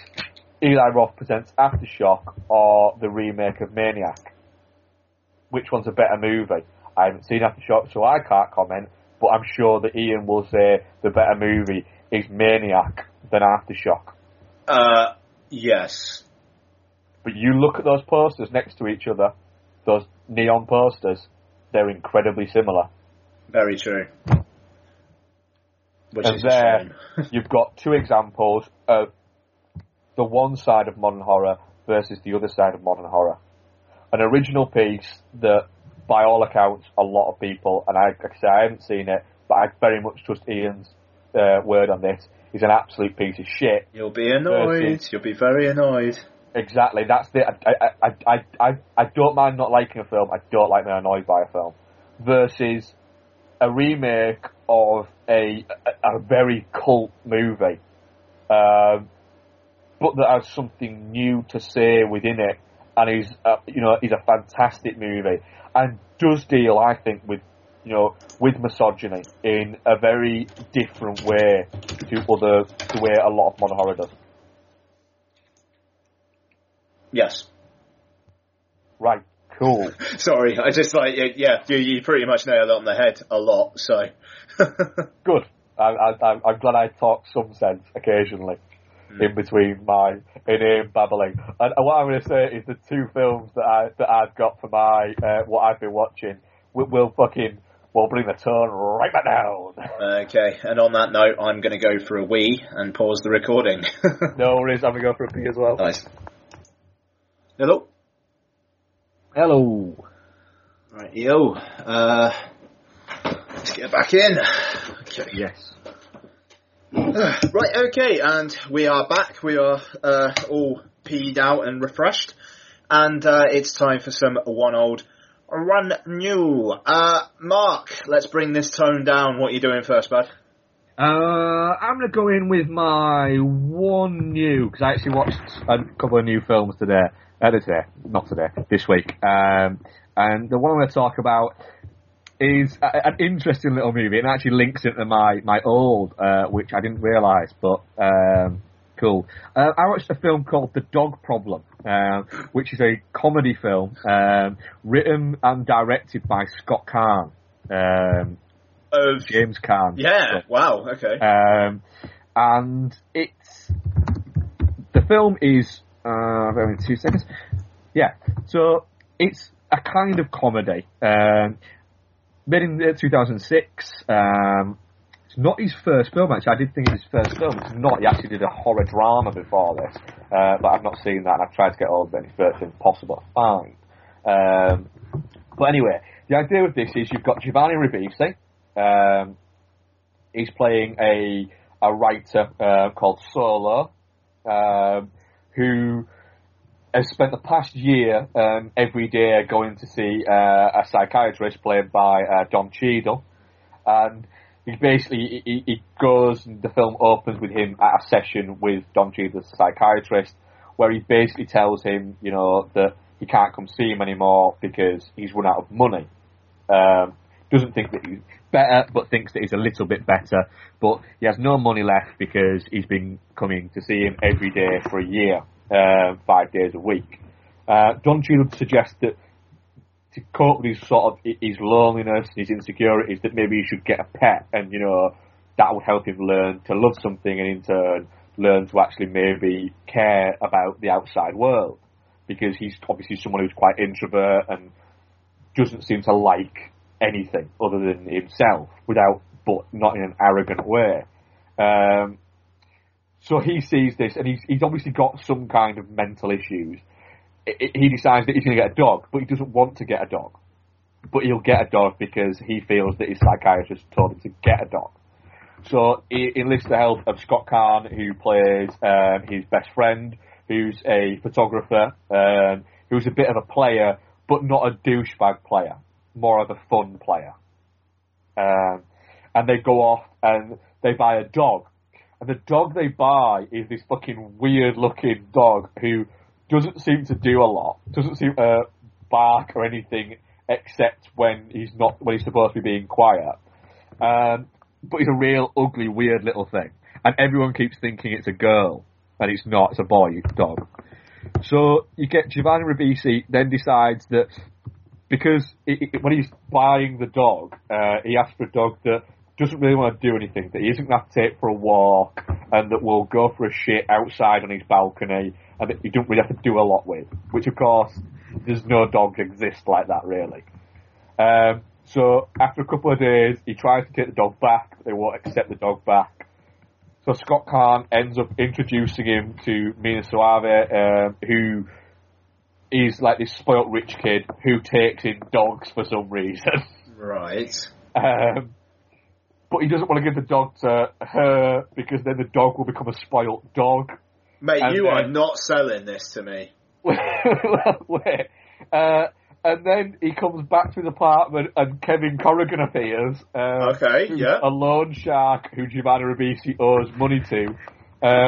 Who then tells him that in lieu of giving him the money, he'll take the dog, but Giovanni Ribisi doesn't want to give him the dog. So now Giovanni Ribisi's got this dog that he doesn't want, that he also doesn't want to give away, that he doesn't even really like the dog. And then he takes it to the park, and he ends up meeting Lynn Collins, who ends up being a stripper. Yeah, that's okay, yeah. Whose dog attacked his dog, and it all just ends up being just this clusterfuck of him trying to get rid of the dog, but having all these opportunities to get rid of the dog, but never actually wanting to get rid of the dog, not even liking the dog, not knowing how to look after the dog, and all these people around him trying to take the dog off him. And it's one of those films where it's good for the writing and the fact that it's so ridiculous, but it's quite amusing in places. It's only sort of, I think it's about 80 odd minutes long, not even that. It's 88 minutes. I clocked it at 79 minutes before credits, and it absolutely doesn't outstay its welcome. But it works because every character in it is quite nice. You know, Giovanni Ribisi's character is quite a nice guy. Scott Caan's character is very sort of charismatic. And you've got this really bizarre scene where they go to meet Lynn Collins' character at her place of work. And Giovanni Ribisi's character doesn't know that it's a strip club, but Scott Caan's character does know it's a strip club. And they get there, and Scott Caan's watching this girl dancing, and so he gets up, takes his top off, and starts dancing along with her, but from like completely across the other side of the room. And it shouldn't work, but you're watching it going, do you know what? Yeah, I'm on board with this. I was watching going, I'm absolutely with this movie. And it's one of those films where within 10-15 minutes, you'll either be with it or you won't. And if you're not with it, after 10-15 minutes, you go in, oh, this is crap. Turn it off, because it's only going to get worse for you. Or after 10-15 minutes, you go, yeah, alright, I'm on board so far. You'll continue to be at that level. You'll continue to be entertained. And I think it depends on whether or not you can put up with, whether or not you like this kind of Giovanni Ribisi. And I do like, I'm a big Giovanni Ribisi fan. The only ones I don't like are where he's playing the mainstream movie and he's a co-star. So in something like Sky Captain the World of Tomorrow or Avatar or Gangster Squad, that's the Giovanni Ribisi I'm not a big fan of. I like crazy Giovanni Ribisi and I like slightly neurotic Giovanni Ribisi. And that's what you get here. It's definitely not for everybody, but I'll be honest, I had a fucking lot of fun with The Dog Problem. Good for you. And you know what? Scott Caan can direct comedy. The comic timing in this movie is brilliant at points. I'd like to see what he could do with something with a little bit, a little bit more budget to it and a little bit more time, clearly, because this is a low budget movie and everyone that's in it is in it because they're his friend. That's fair enough. I don't know, it doesn't sound like one I should be spending my precious time on. No, I wouldn't rush out to watch it. But what I'd say is you're going to hit a point in about sort of 6 months where you're going to have a lot of time to watch movies. Sure. Because there's going to be points where you're going to be sat at 1 a.m. and going, oh my god, he/she's asleep. There is no fucking way I am moving. So you can't put on a Blu-ray. Yeah. Because you can't move to put one on. But you will have the PS3 controller at arm's reach to you. And you can go, right, let's have a look what's on Netflix. Yeah. And you're not going to watch anything of any way. Yeah. Because your brain is sleep deprived. Yeah. So you're not going to be able to concentrate on it. And you want to watch something that, if after 20 minutes, he/she wakes up and starts screaming, that you're going to be able to watch half asleep, half awake with a bottle in its mouth, going, I'm not paying any attention to this. Okay. This might be the perfect movie to watch at that moment. Right, okay, so at 1 o'clock in the morning, when I've got a kid in my arms, stick on The Dog Problem. Yeah, and also, you were asked a question on 35mm Heroes, where you were asked, what will be the first film you will show your kid? It's not going to be the fucking Dog Problem. It won't be The Dog Problem, no.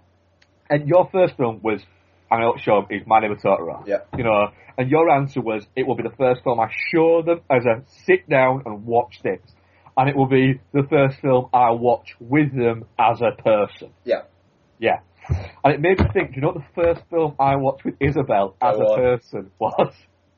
Candyman. Yes. That's pretty solid. I sat at around 2 in the morning with Isabel because she'd fallen asleep in the crook of my arm, and I had the Sky remote, and I was flicking on and thought, I can't watch anything, and this was obviously before Netflix or anything like that, and before Sky On Demand, and I was flicking through what was on Sky, and I went, oh, Candyman's just started. That'll do. That's fantastic. And you know what? In the first 2 weeks of Isabel being at home, it was the only hour and 40 minutes that she slept. Nice. Right, go on then, what's your 1 old, 1 new? TL. I'll do my 1 old, even though it's probably going to be quite brief. Only watched 1 old this week, so didn't have a lot of choice. Shame. Watched it on Netflix UK in bed, which was interesting. I kind of, for some reason, I'd forgotten how explicit it was. Yeah. Yeah. Did you when you watched it, were you thinking, it was a little bit like I'm watching porn? Yeah. It totally did. I was kind of praying Donna didn't wake up, to be honest. Yeah, you just half asleep. The girl turned around and going, Ian. The thing is, it's great. Once Donna's asleep, she's asleep. So like, I don't really have to like worry about that. But it's not like it is actually porn. Shame isn't porn. It is important to add, I think. Yeah. But yeah, it was my second time watching it. First time was in the cinema. I think it's a terrific piece, really.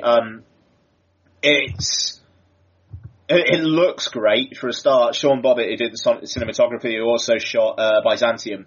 That explains a lot. Yeah. I like a really clean, kind of sterile look to the thing, which like there's a lot of kind of cool looking places, but they all feel quite antiseptic, and I really like that. I mean, Mulligan is great. Fassbender is better. James Badge Dale is reliably slimy in a somewhat smaller supporting role. Yeah, I think it's marvelous. Some of the slow, controlled shots, like there's one in particular where he's going out for that date, and the way it's just like it's the shot of them at the table, and like the waiter just coming in, like drifting in and kind of interrupting proceedings every now and then, and kind of drifting out again, and like the way it's just the camera's slowly focusing in on them for like a solid 5 minutes. And the way he is, and the way he just can't get comfortable, but yet, and she sees that, and yet he is still so charming, and the kind of the way the camera forces in, it's quite claustrophobic. It's really, really masterful stuff, and I really like that the scene where he goes jogging as well, just because. Yeah, it looks beautiful. Yeah, I mean, it looks great, and also just. You're spending that time just thinking what is going through his head right now. Like, does he wish he was the one who was in there fucking his sister? Or, is he just angry at her for coming in and ruining everything? I mean, I think in terms of what that actually is, I think that scene where she kind of walks in on him jacking off, and then he kind of goes mental at her, it probably tells you as much as you need to know in terms of, what the thinking is there. Yeah, I mean, it's again, it's similar to, like we talked about with The Iceman. It's a film which is very much weighted on its lead performance. Yeah. The difference being with Shame is there's more going on around it. or the bits that are around it are better crafted. Yeah, the bits around it are definitely better crafted. I think that's a very good point. But it's still a one performance thing, and it's an incredibly intense performance. And I think it's the sort of film where I'm gonna sound so fucking pretentious here, and I hate doing it, but I'm gonna do it. You have to be of an intelligence above that you have to understand beyond the snigger factor. Mm-hmm. Beyond the, it's Michael Fassbender's penis kind of thing. Beyond that, it's about a guy who doesn't have sex for pleasure and doesn't do that for pleasure. It's a compulsive, angry thing for him. And it's a state of mind that he doesn't like being in, and it's that level of there's a lot of jokiness about sex addiction. Yeah. Fucking how bad can that be? And it's, you had something like Choke dealt with it in a very jovial manner. Whereas here, it deals with it in a very dirty and a very, real manner of, this guy is incredibly successful and everything like this. And, but look, even when he meets a woman who he has a genuine attraction to and enjoys spending time with and doesn't just want to fuck, the compulsion is there. And he knows that side of him, he doesn't want her to see. But that side of him is always going to be there. And it's an incredibly tense film to watch. It's an incredibly uncomfortable film to watch. Yeah, I mean, especially that scene where he is actually trying to have sex with that girl, and he just can't do it. Yeah, it is just Mr. Floppy, and he basically tells her to get out, and then it's like there's a cut, and then he's just banging some prostitute up against the window. Yeah, and suddenly he is Captain Sex again. Yeah, it's that, and then there's there's so much going on with that film. And I remember when it came out, so many people sort of saying how incredible it was, and it was one of those that didn't let down. Yeah, exactly. It was my number 3 film of 2011, and I'd still have it there, frankly. Yeah. It was one of those where, unfortunately, I didn't see it in 2011. I saw it afterwards. It would have, without question, been in my top 10 of 2011. Had I seen it then, it's an incredible movie. Really is. I'm just going to have a check to see what was my top 10 of 2011, so I can sort of give an idea of where it would have been within that. I mean, just while you're doing that, I mean, weirdly, it was. I was just like having a look at what's on Netflix. It wasn't like a determined watch, and I was like, "Fuck it, I'm going to rewatch Shame." And I thought I might just watch half an hour and then watch the rest of the next day. I ended up just sitting there watching the entire thing. It would have probably been my number 4 and number 5 of 2011. Yeah, I mean, for me, only Tyrannosaur, which I've still only seen the once as well. That's due a rewatch very soon, and Drive came above it for me. Me, Drive, PJ20, but I accept the fact that that's nostalgia. Yeah, sure. Okay. That's fair. Animal Kingdom. It would have probably it was 13 Assassins. Was my number 4, but I think it would have sat above 13 Assassins. Okay, so let's get into your one old, my man. My one old was one of those movies where, like I've said before, occasionally I watch stuff just to watch and switch off. Feeds into my one new that I watched, and I didn't even get the link until I sat down and had them both open up on Wiki and thought, oh, there's that. And it was Gone in 60 Seconds, the remake of it. Cage. Okay. Yeah. Cool. Which, it's a strange movie. It's often one of the forgotten Brockheimers of its time. When you mention the Jerry Bruckheimer movies, that were done before Pirates and stuff like, in the, before that, you've got The Rock, Bad Boys, and Con Air. Gone in 60 Seconds seems to get forgotten a little bit about that, despite the fact that, you know, it was a phenomenally successful movie. It made a lot of money. It's stupid, but it's very entertaining. It contains Nick Cage doing a, you know, crazy Nick Cage performance. But I was watching it and sat down and watched it, and I have no real interest in cars, so they, you know, that isn't there. But it's just so damn entertaining. You know, I don't have to explain the story of Gone in 60 Seconds. I think most people have seen it. You know, I think maybe made a shitload of money and it's 13 years old. Essentially, you've got Nick Cage and a group of car thieves have to steal 50 cars in one night. Yeah. That's it. And essentially, the large portion of the movie, you know, is, you know, you've got the first open act, you know, the build up to why they've got to do it.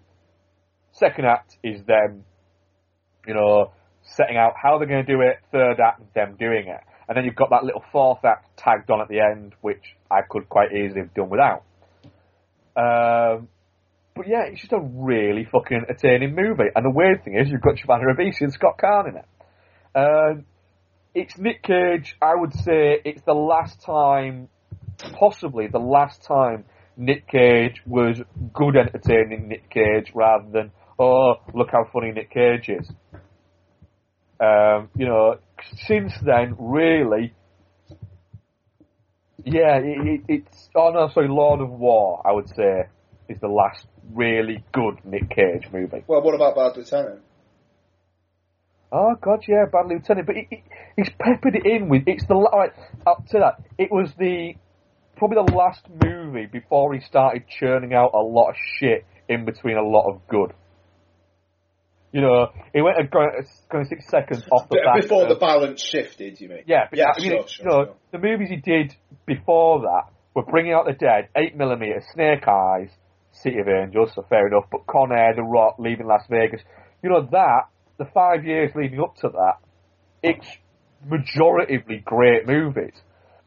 The 5 years between Gone in 60 Seconds and Lord of War, The Family Man, Captain Corelli's Mandolin, Christmas Carol the movie, Wind Talkers, adaptation, Matchstick Men, and National Treasure. You know, it's starting to go the other way. And then we got Nick Cage and his wig star in after that. But yeah, I take it you've seen Gone in 60 Seconds. Oh, yeah. It's what a fucking fun movie. It really is a proper Brockheimer entertainment before we started getting just the same shit regurgitated, you know, Pirates of the Caribbean 1, 2, 3. Dominic Senna did that and then Swordfish, which is pretty entertaining as well. Have a look, right? I'm going to just quickly go through Dominic Senna's filmography, right, as a director. California, the Brad Pitt movie. Solid, perfect entertaining. You know, it's a good movie at its time, and I remember seeing, and it isn't on the fucking making of on the DVD, but I remember seeing at the time on, I think it might have even been on film. No, it wasn't on film. It was on one of the movie shows at the time where they did a little featurette. And it was called Brad Pitt Can Open a Bottle with Anything. And essentially, it was them, just a load of cuts of Brad Pitt opening bottles with stuff. And it was like Brad Pitt opening a bottle, because in the film, you've seen California, haven't you? Yeah. He opens bottles on everything, on a wall and stuff like that, doesn't he? Yeah. And it was them going, Brad, open this bottle. And I'm chucking him a bottle of beer, and he'd open it on like a windowsill. Or he'd open it on his shoe, or he'd open it on his belt, and it was basically just Brad Pitt can open a bottle of beer with anything. And these were like proper bottles of beer. So it's them, and it's like David Duchovny going, Brad, open this. And so Brad Pitt, like, getting it, and like, screwing his t-shirt up, and just knocking the bottle cap off of his t-shirt, and stuff like that. And it was brilliant, and I've tried to find it on YouTube or on any of the DVDs, and I can't find it. which is making me think that there's a possibility it doesn't exist and it never happened, and it's just my brain. And if I ever met Brad Pitt, I'd like throw him a beer and go, Brad, open that with your fucking shoe, and he'd go, what? Yeah. And like, you know, like you didn't like the thing for California, and they're like, you're a crazy person. What are you talking? Yeah. So go away. And that, you know, my brain is now going, it's as much might be that as might be actually have happened. But then again, you look at Brad Pitt, and he looks like the kind of guy who could open a bottle of beer with anything. Sure. He's got that, Gone in 60 Seconds, Swordfish, perfectly entertaining, decent film. And Whiteout, which was shit. And Season of the Witch, which I thought was perfectly entertaining. Yeah, the Season of the Witch is fine. So, you know, why has he only made, in 20 years, 5 movies? It's a strange one. But yeah, Gone in 60 Seconds. Fucking love it. Really entertaining movie. I just think Whiteout probably didn't do him any favours. And then he didn't. And then Season of the Witch obviously didn't as well. That did no one any favours. No, that really did fucking bomb. Spectacularly. Yeah, quite. I mean, fucking hell, the 2000 slate for Jerry Bruckheimer was Remember the Titans, yeah, Coyote Ugly, and Gone in 60 Seconds. God, bloody hell. I know. I like all 3 of those movies. Go on then, what was your one new? Oh, nice, that's funny. Sorry, just a sec. Oh, they've pushed the release of Your Next back a week. That's a shame. Anyway, sorry. I wonder if that will be opening Fright Fest. Yeah, it sounds like it, doesn't it? Yeah, shocker.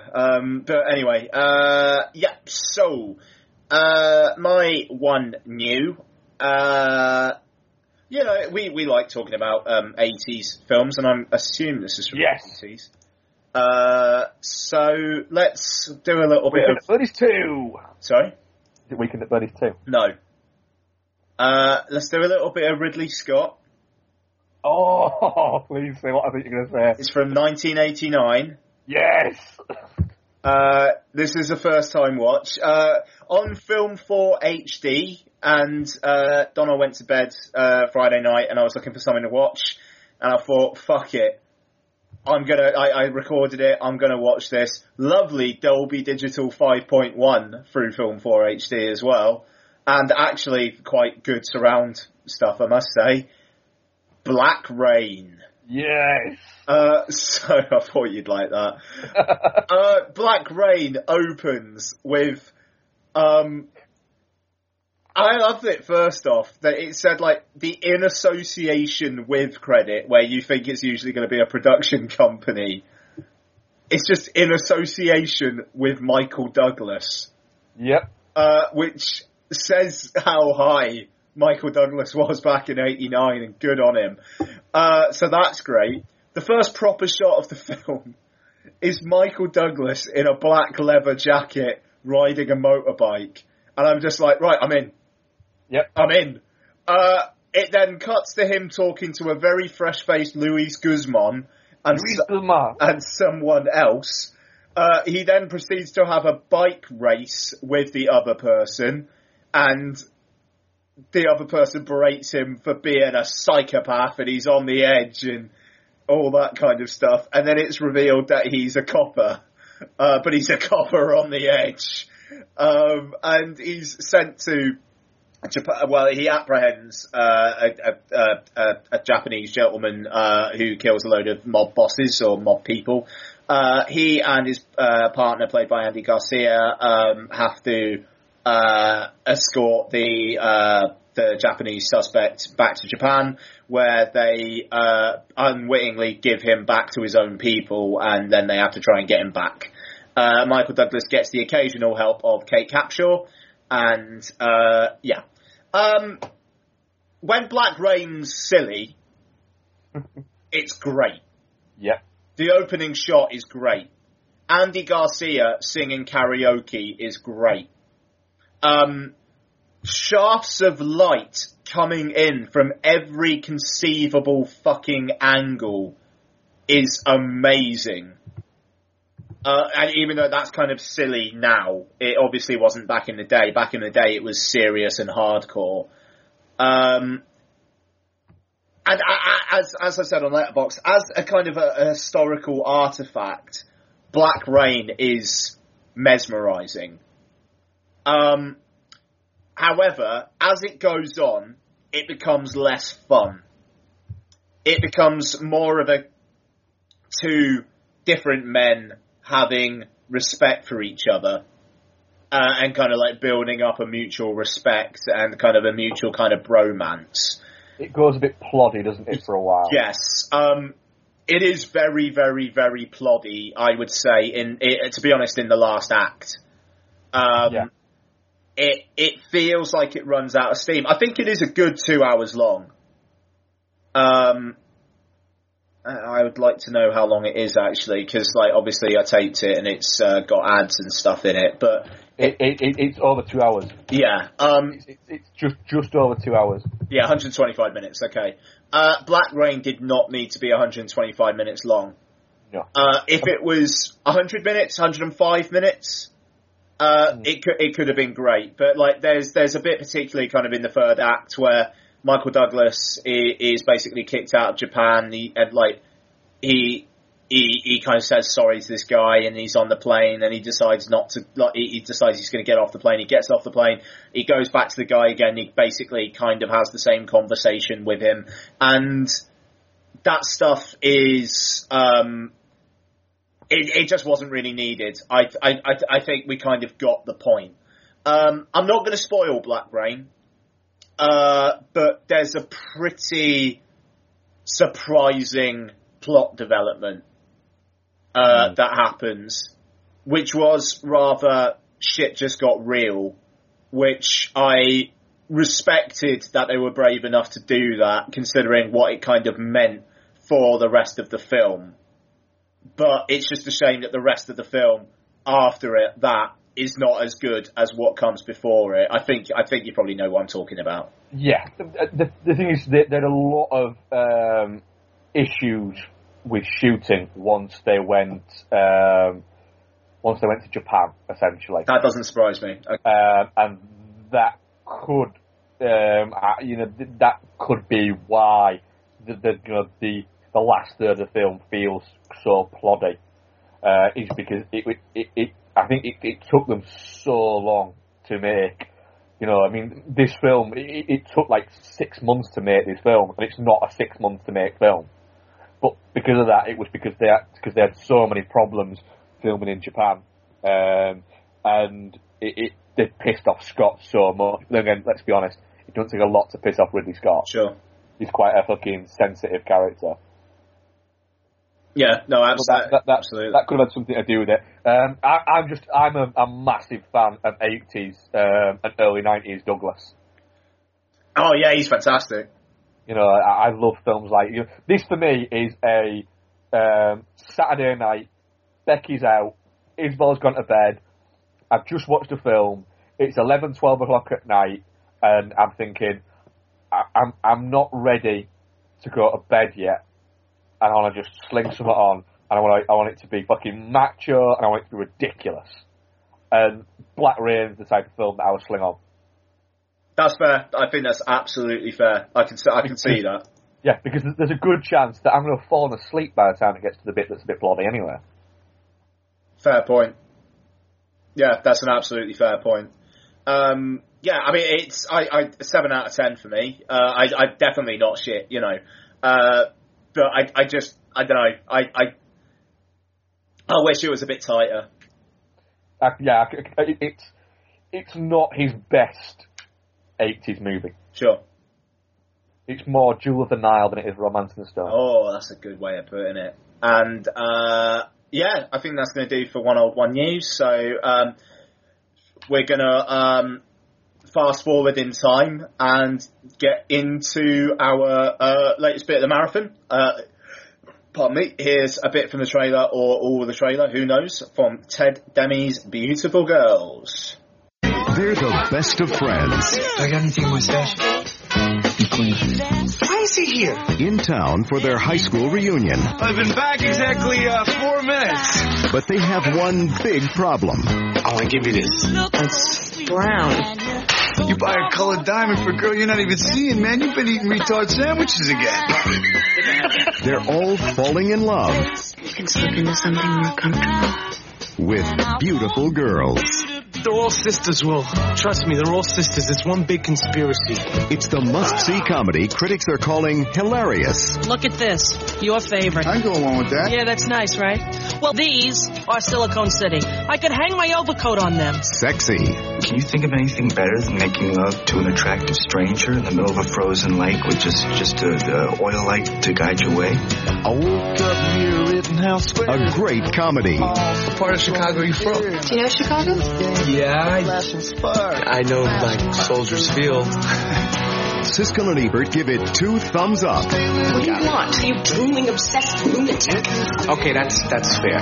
Matt Dillon, Academy Award winner Timothy Hutton, Rosie O'Donnell, Natalie Portman, Michael Rappaport, Academy Award winner Mira Sorvino, and Academy Award nominee Uma Thurman.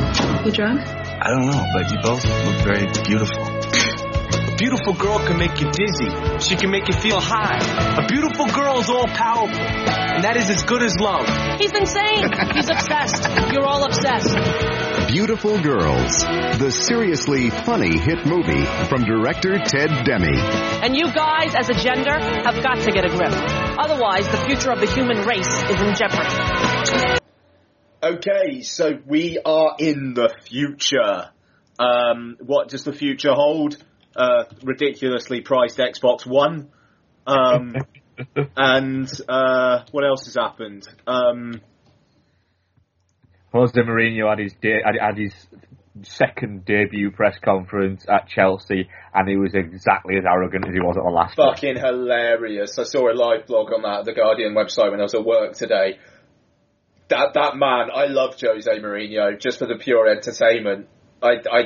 He brings the circus to town, and like that, good on him. I really don't share the love for him. I think I just can't stand him at all. Hate him. Because the problem is in my brain I don't remember all these bits. I remember the bits where he's a petulant little child when he loses. Yeah, but that's funny as well. Yeah, but I think my problem isn't as much with Mourinho, it's with the British media's complete adoration of him, and I find it a little bit galling, to be honest. Fair enough. But anyway. Yes, we are in the future, and we are going to be doing the next part of our double indemnity marathon. So we're taking a look at Ted Demi's 1996 film Beautiful Girls. Good cast. Matt Dillon, others. Fuck. Noah Emmerich, Timothy Hutton,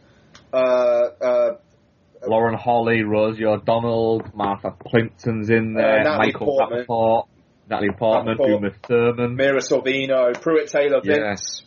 I fucking love Pruitt Taylor Vince.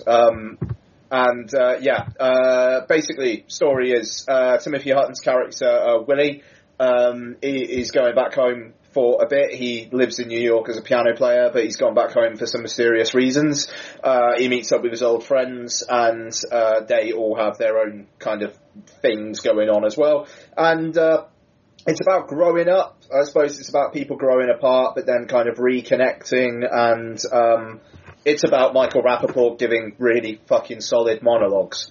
Yes. So, yeah, Beautiful Girls. Mark, I think I know what you think of this film. I haven't watched this film, since about 1998, so it's a good sort of 15 years since I watched it. And I remember really, really liking it, and then putting it on, and like I said, I put on my DVD, and thought, oh god, that, it looks too fuzzy or anything like that. So I got a better copy of it, sat down to watch it, and within 10 minutes was instantly transported back to sort of the late 90s. It is a very, not just a nostalgia-filled film, it is a very much a film of its time. I think if you put somebody who maybe grew up in the noughties and showed them this movie, they maybe wouldn't get the feel of it and the tone of it. It is one of the most 90s movies, I think, that there was made in the 90s. But within sort of 10-15 minutes, once you get sort of the introductions to the characters, I started remembering why I loved this film when I first watched it, and started sort of thinking, I don't know why it's taken me 15 years to go back to this film, why it's not a film that I watch, every couple of years. You've got a great sort of ensemble cast, and they're all people who are very much kind of in the zone at this time in their careers, and they're all bouncing off each other so well. And like you say, you got Michael Rapaport just being superb. It's an incredibly intelligent script, wonderfully well written, and we'll come into more of that. But also as well, this is Ted Demme, who so far in his career had done a stand-up film and had done a couple of comedies, and very, very broad kind of comedies. And then this, it has, moments of comedy in it, but this is very much a drama film, that has comedic elements to it.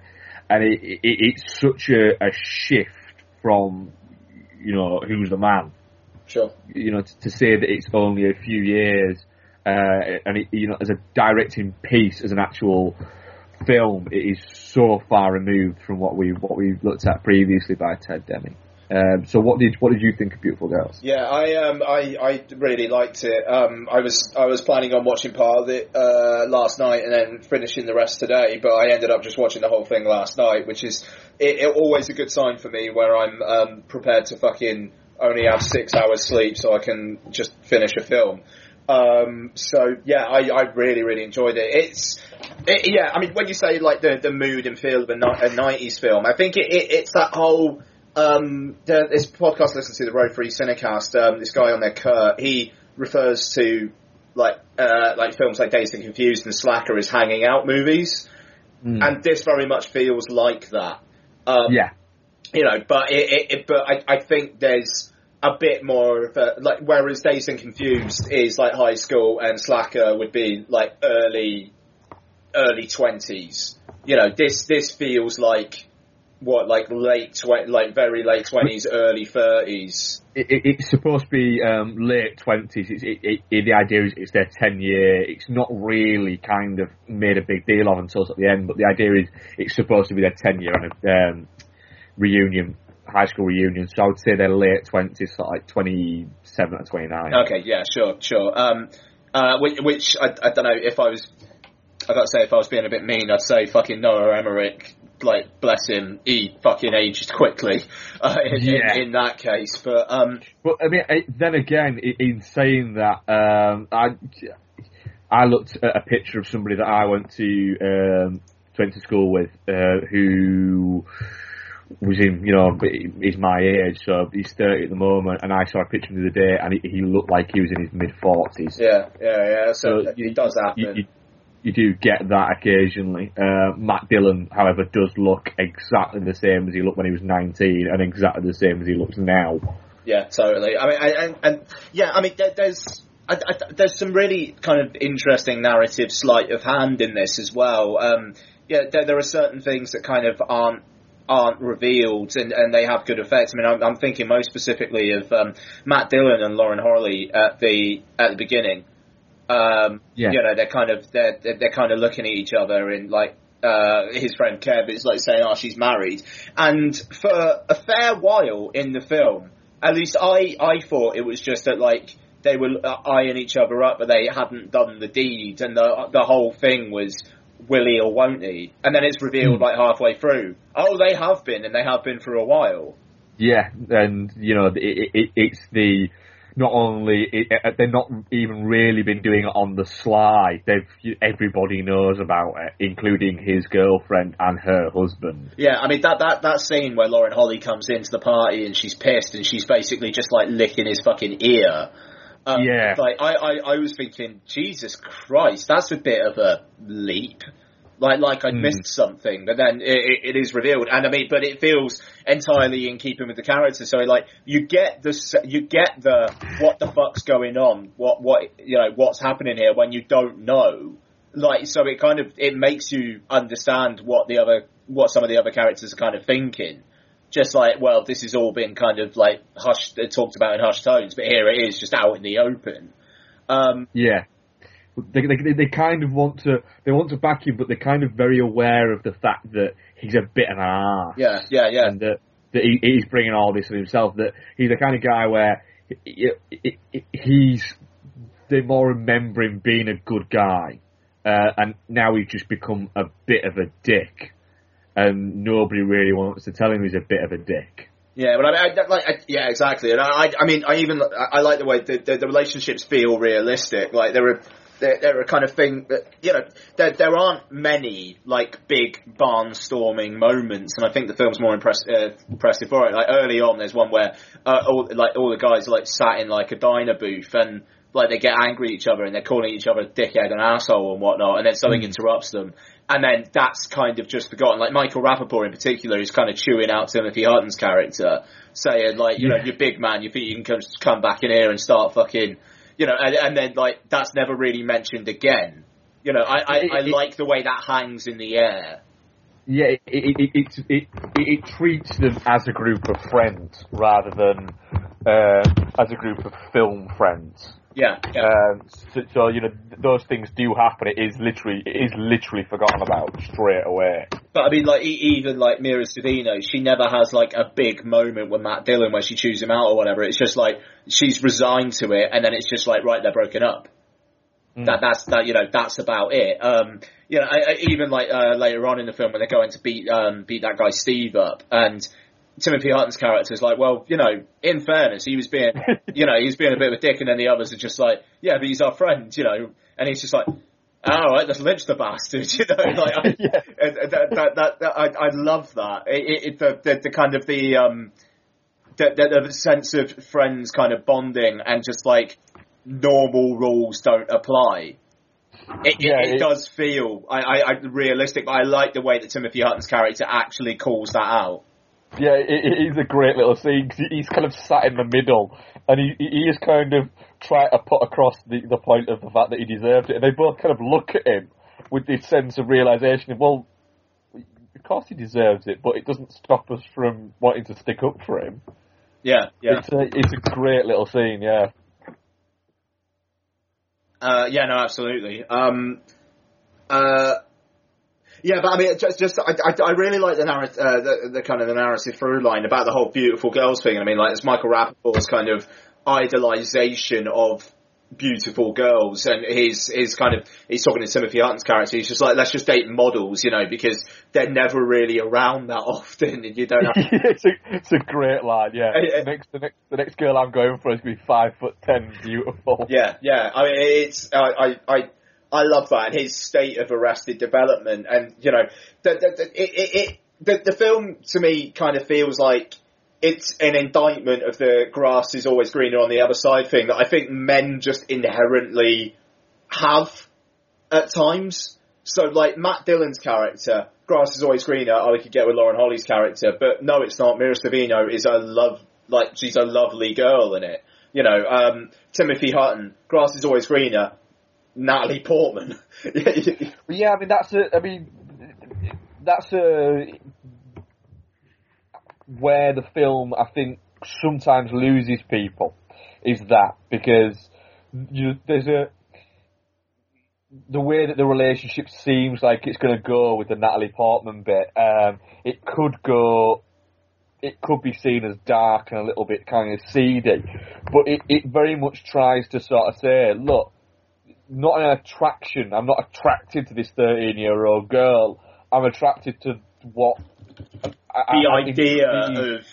to what this 13-year-old girl will be when she's 18. She's already my intellectual equal now. She's already smarter than me now, and she's already very interesting to me now. Imagine what it's going to be like when she's a lot smarter than me, more interesting than me, and possibly attractive as well.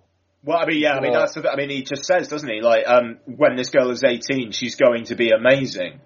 Yeah, and the fact that he's very quick to say it's not a sex thing, and the fact that then later on there's a few kind of jokes thrown his way, like Mike Rappaport calls him Jerry Lee Lewis. Yeah, that's good. Magnificent.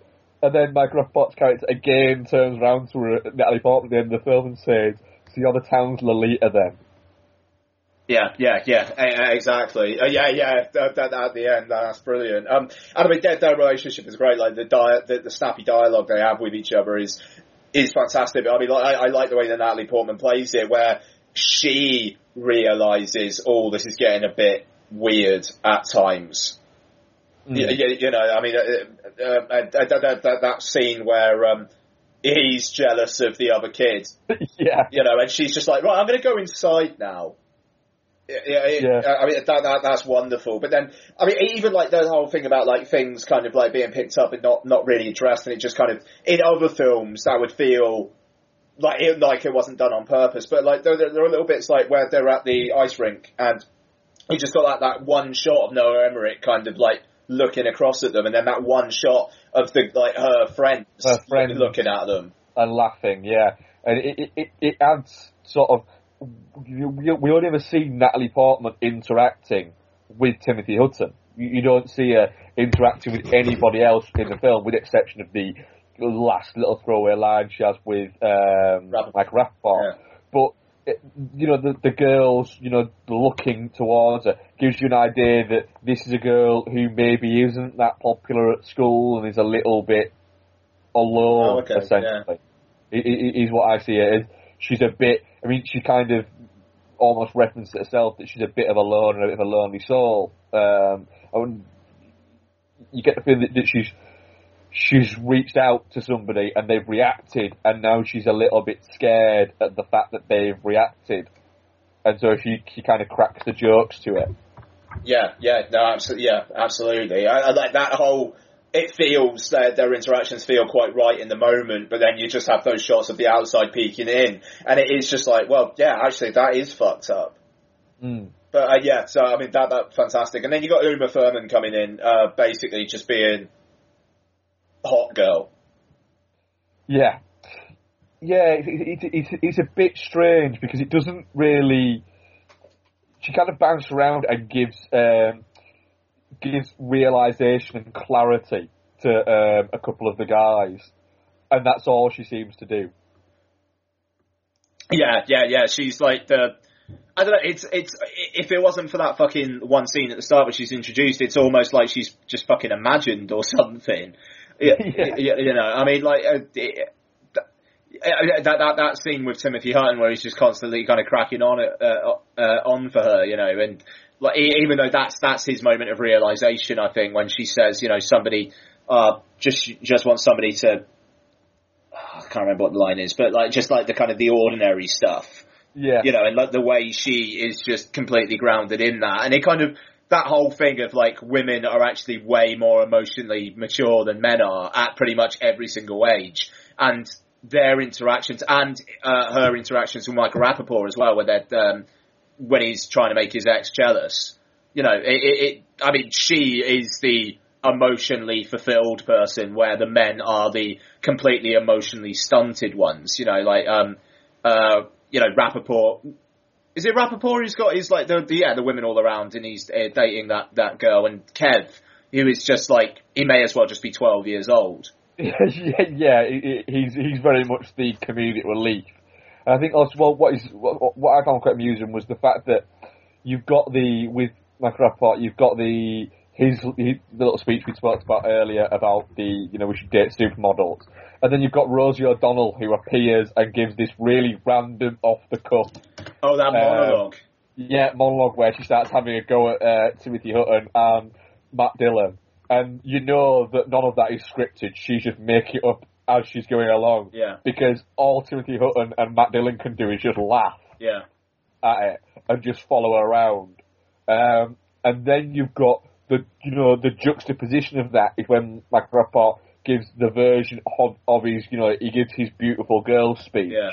And you're kind of thinking, well, what he's saying kind of makes sense.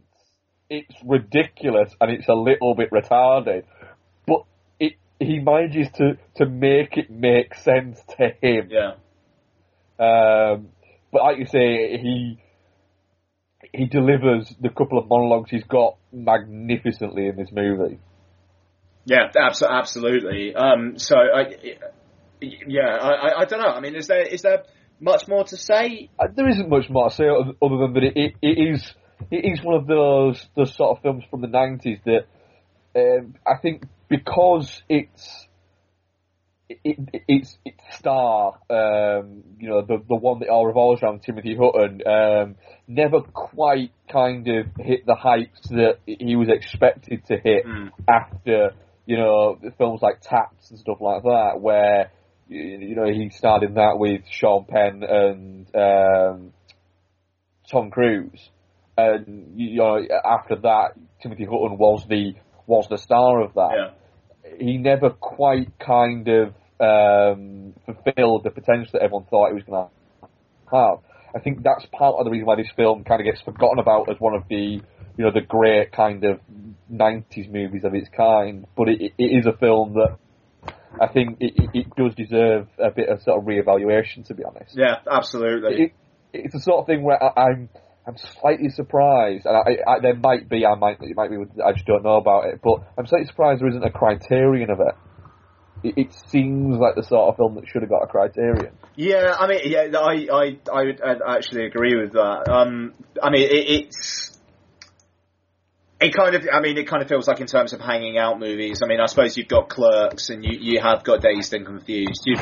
I'm sure there are others that I'm kind of missing at the moment, but it does feel like there are already quite a lot of those out there, and I don't know, it just kind of feels like Beautiful Girls didn't quite just get the zeitgeist, I suppose. Maybe, yeah, maybe it was just that. Maybe it just fell towards the end of that movement rather than the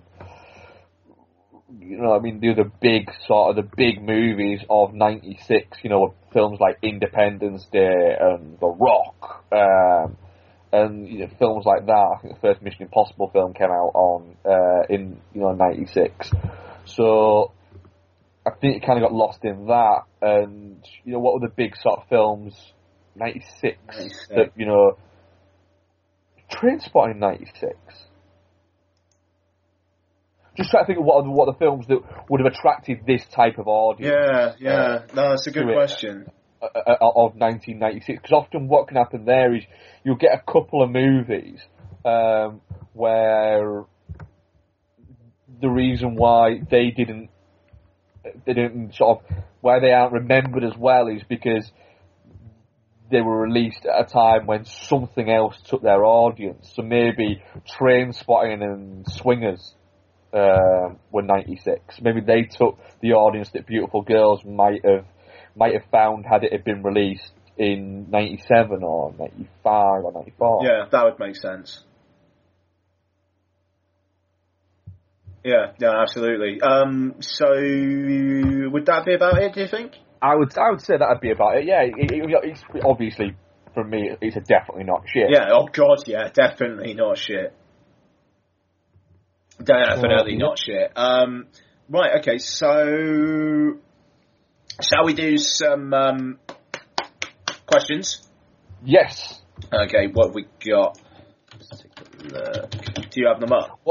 I can get them. Actually, do you know what? I've got them. You got them? Yeah. Okay, so at Cinematronics, With VHS2 being a superior film to the original, what other sequel do you guys think was an improvement on the first? Crank 2? Yeah, Crank 2. Would we count The Dark Knight as being a sequel of Batman Begins? I think that's completely fair. Yeah, I'd say that. Batman Returns is better than Batman. Yep. X-Men 2 is better than X-Men. Yeah, good call. I think we've got a few pretty decent ones there. I think there is, it is often said that sequel, there's an argument for Godfather 2 over Godfather. Yet there is an argument. I wouldn't go with it personally. Yeah, I would. But, yeah, it's, whenever people say, the sequels are always inferior to the first film, it's one of those where you go, is it really? Yeah. I think there's enough out there to make a case to say that that's a movie myth. From Russia with Love's better than Doctor No. Empire Strikes Back's better than Star Wars, New Hope. What? Empire Strikes Back is better than A New Hope. It's called Star Wars. Oh, fucking whatever. Let's differentiate them.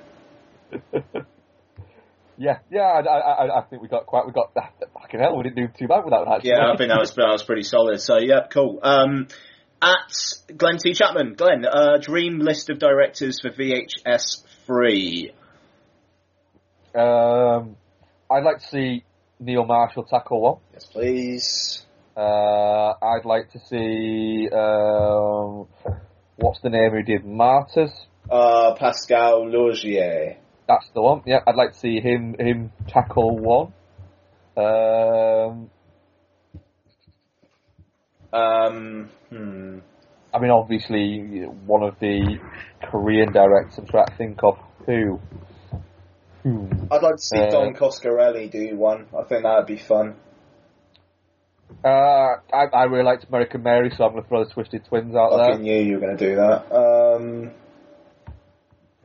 They're 2 for 2 for me. Yeah. Well, who else is there out there, horror-wise? Bloke you did Splice, Vincenzo Natali. Oh, yes, that'd be a good one. I'll tell you what, why not? Lee Hardcastle, the guy who does those claymation shorts. Oh, yes, good call. It would take him fucking forever, I'm sure, but that would be awesome. Fuck it though, why not? Yeah, man. Yeah, I think that's probably enough, isn't it? Yeah, that's a solid amount there. Coolio. And Mondo Dan. If the two of us had to kill each other in a Twisted Saw style game, what gruesome methods would we use? Have you got an answer for this? I've got one. Oh God, go on. I would have you locked in a not very big, quite small room that is all TV screens, right? The floor, everything, right? And what it's doing is it's playing any kind of, on a loop, it's playing racy scenes from Reese Witherspoon films. Oh, God. Right? And you've got, I'm going to give you 2 hours to wank yourself dry or you die.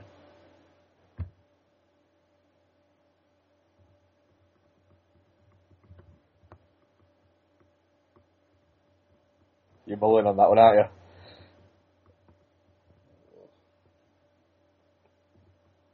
That don't make me feel right at all.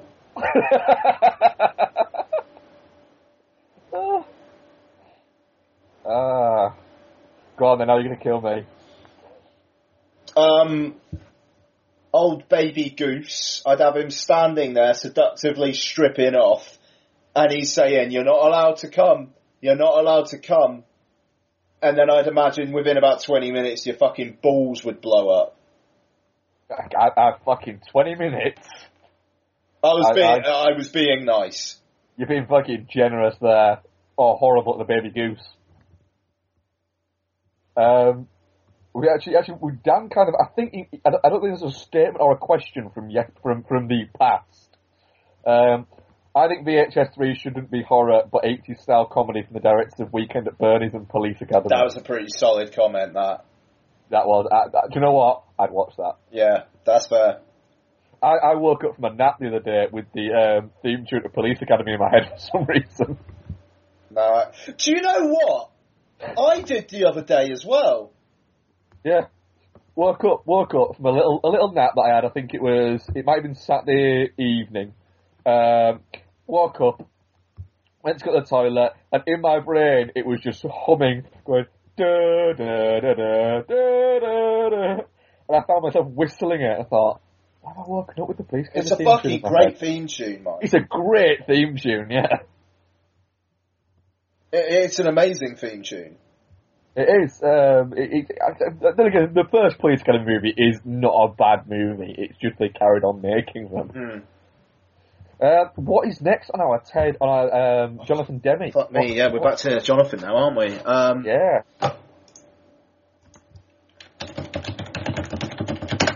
I'm looking now and thinking that's not right. Nope. Right, well, Philadelphia is not going to be any fun. No. What's Murder Incorporated? Murder Incorporated, a Bruce Springsteen video. Okay, never mind. We can review that if you want. Nah, you're alright. Oh, we're not reviewing that. What? We're not reviewing Beloved. Is that Oprah Winfrey and Danny Glover? Yeah, no, that's not happening. And Tandy Newton. Oh, God. You see, The Truth About Charlie could be a good shit film to watch, but it's got Tandy Newton in it. What the fuck, John? I don't like Tandy Newton. I don't like Tandy Newton. For some reason, I think it's because she's incredibly arrogant, but has never actually made a good film. Yeah, that's fucking totally it. We'll decide during the week on that one. We'll have a look. Fucking hell. Remake of The Manchurian Candidate. That's not a bad show, actually. Go on, then. If we do the remake of The Manchurian Candidate and then maybe call it a day on the Jonathan Demme portion and then do Blow. And then do Blow to finish off. As a good blowout. Yeah. Yes. There we go. Cool. So that'll do that. And next week, what are we going to review? I very nearly tweeted you earlier today to say, fucking hell, dude, what's actually out next week for us to review? Is it just the obvious, is it? It is just the obvious, I think, innit? I think it literally is the only thing out in it. Let me just have a quick look. Because I know Much Ado About Nothing comes out, but it's like just not playing in Cardiff by the looks of it. I know it plays in a couple of weeks, but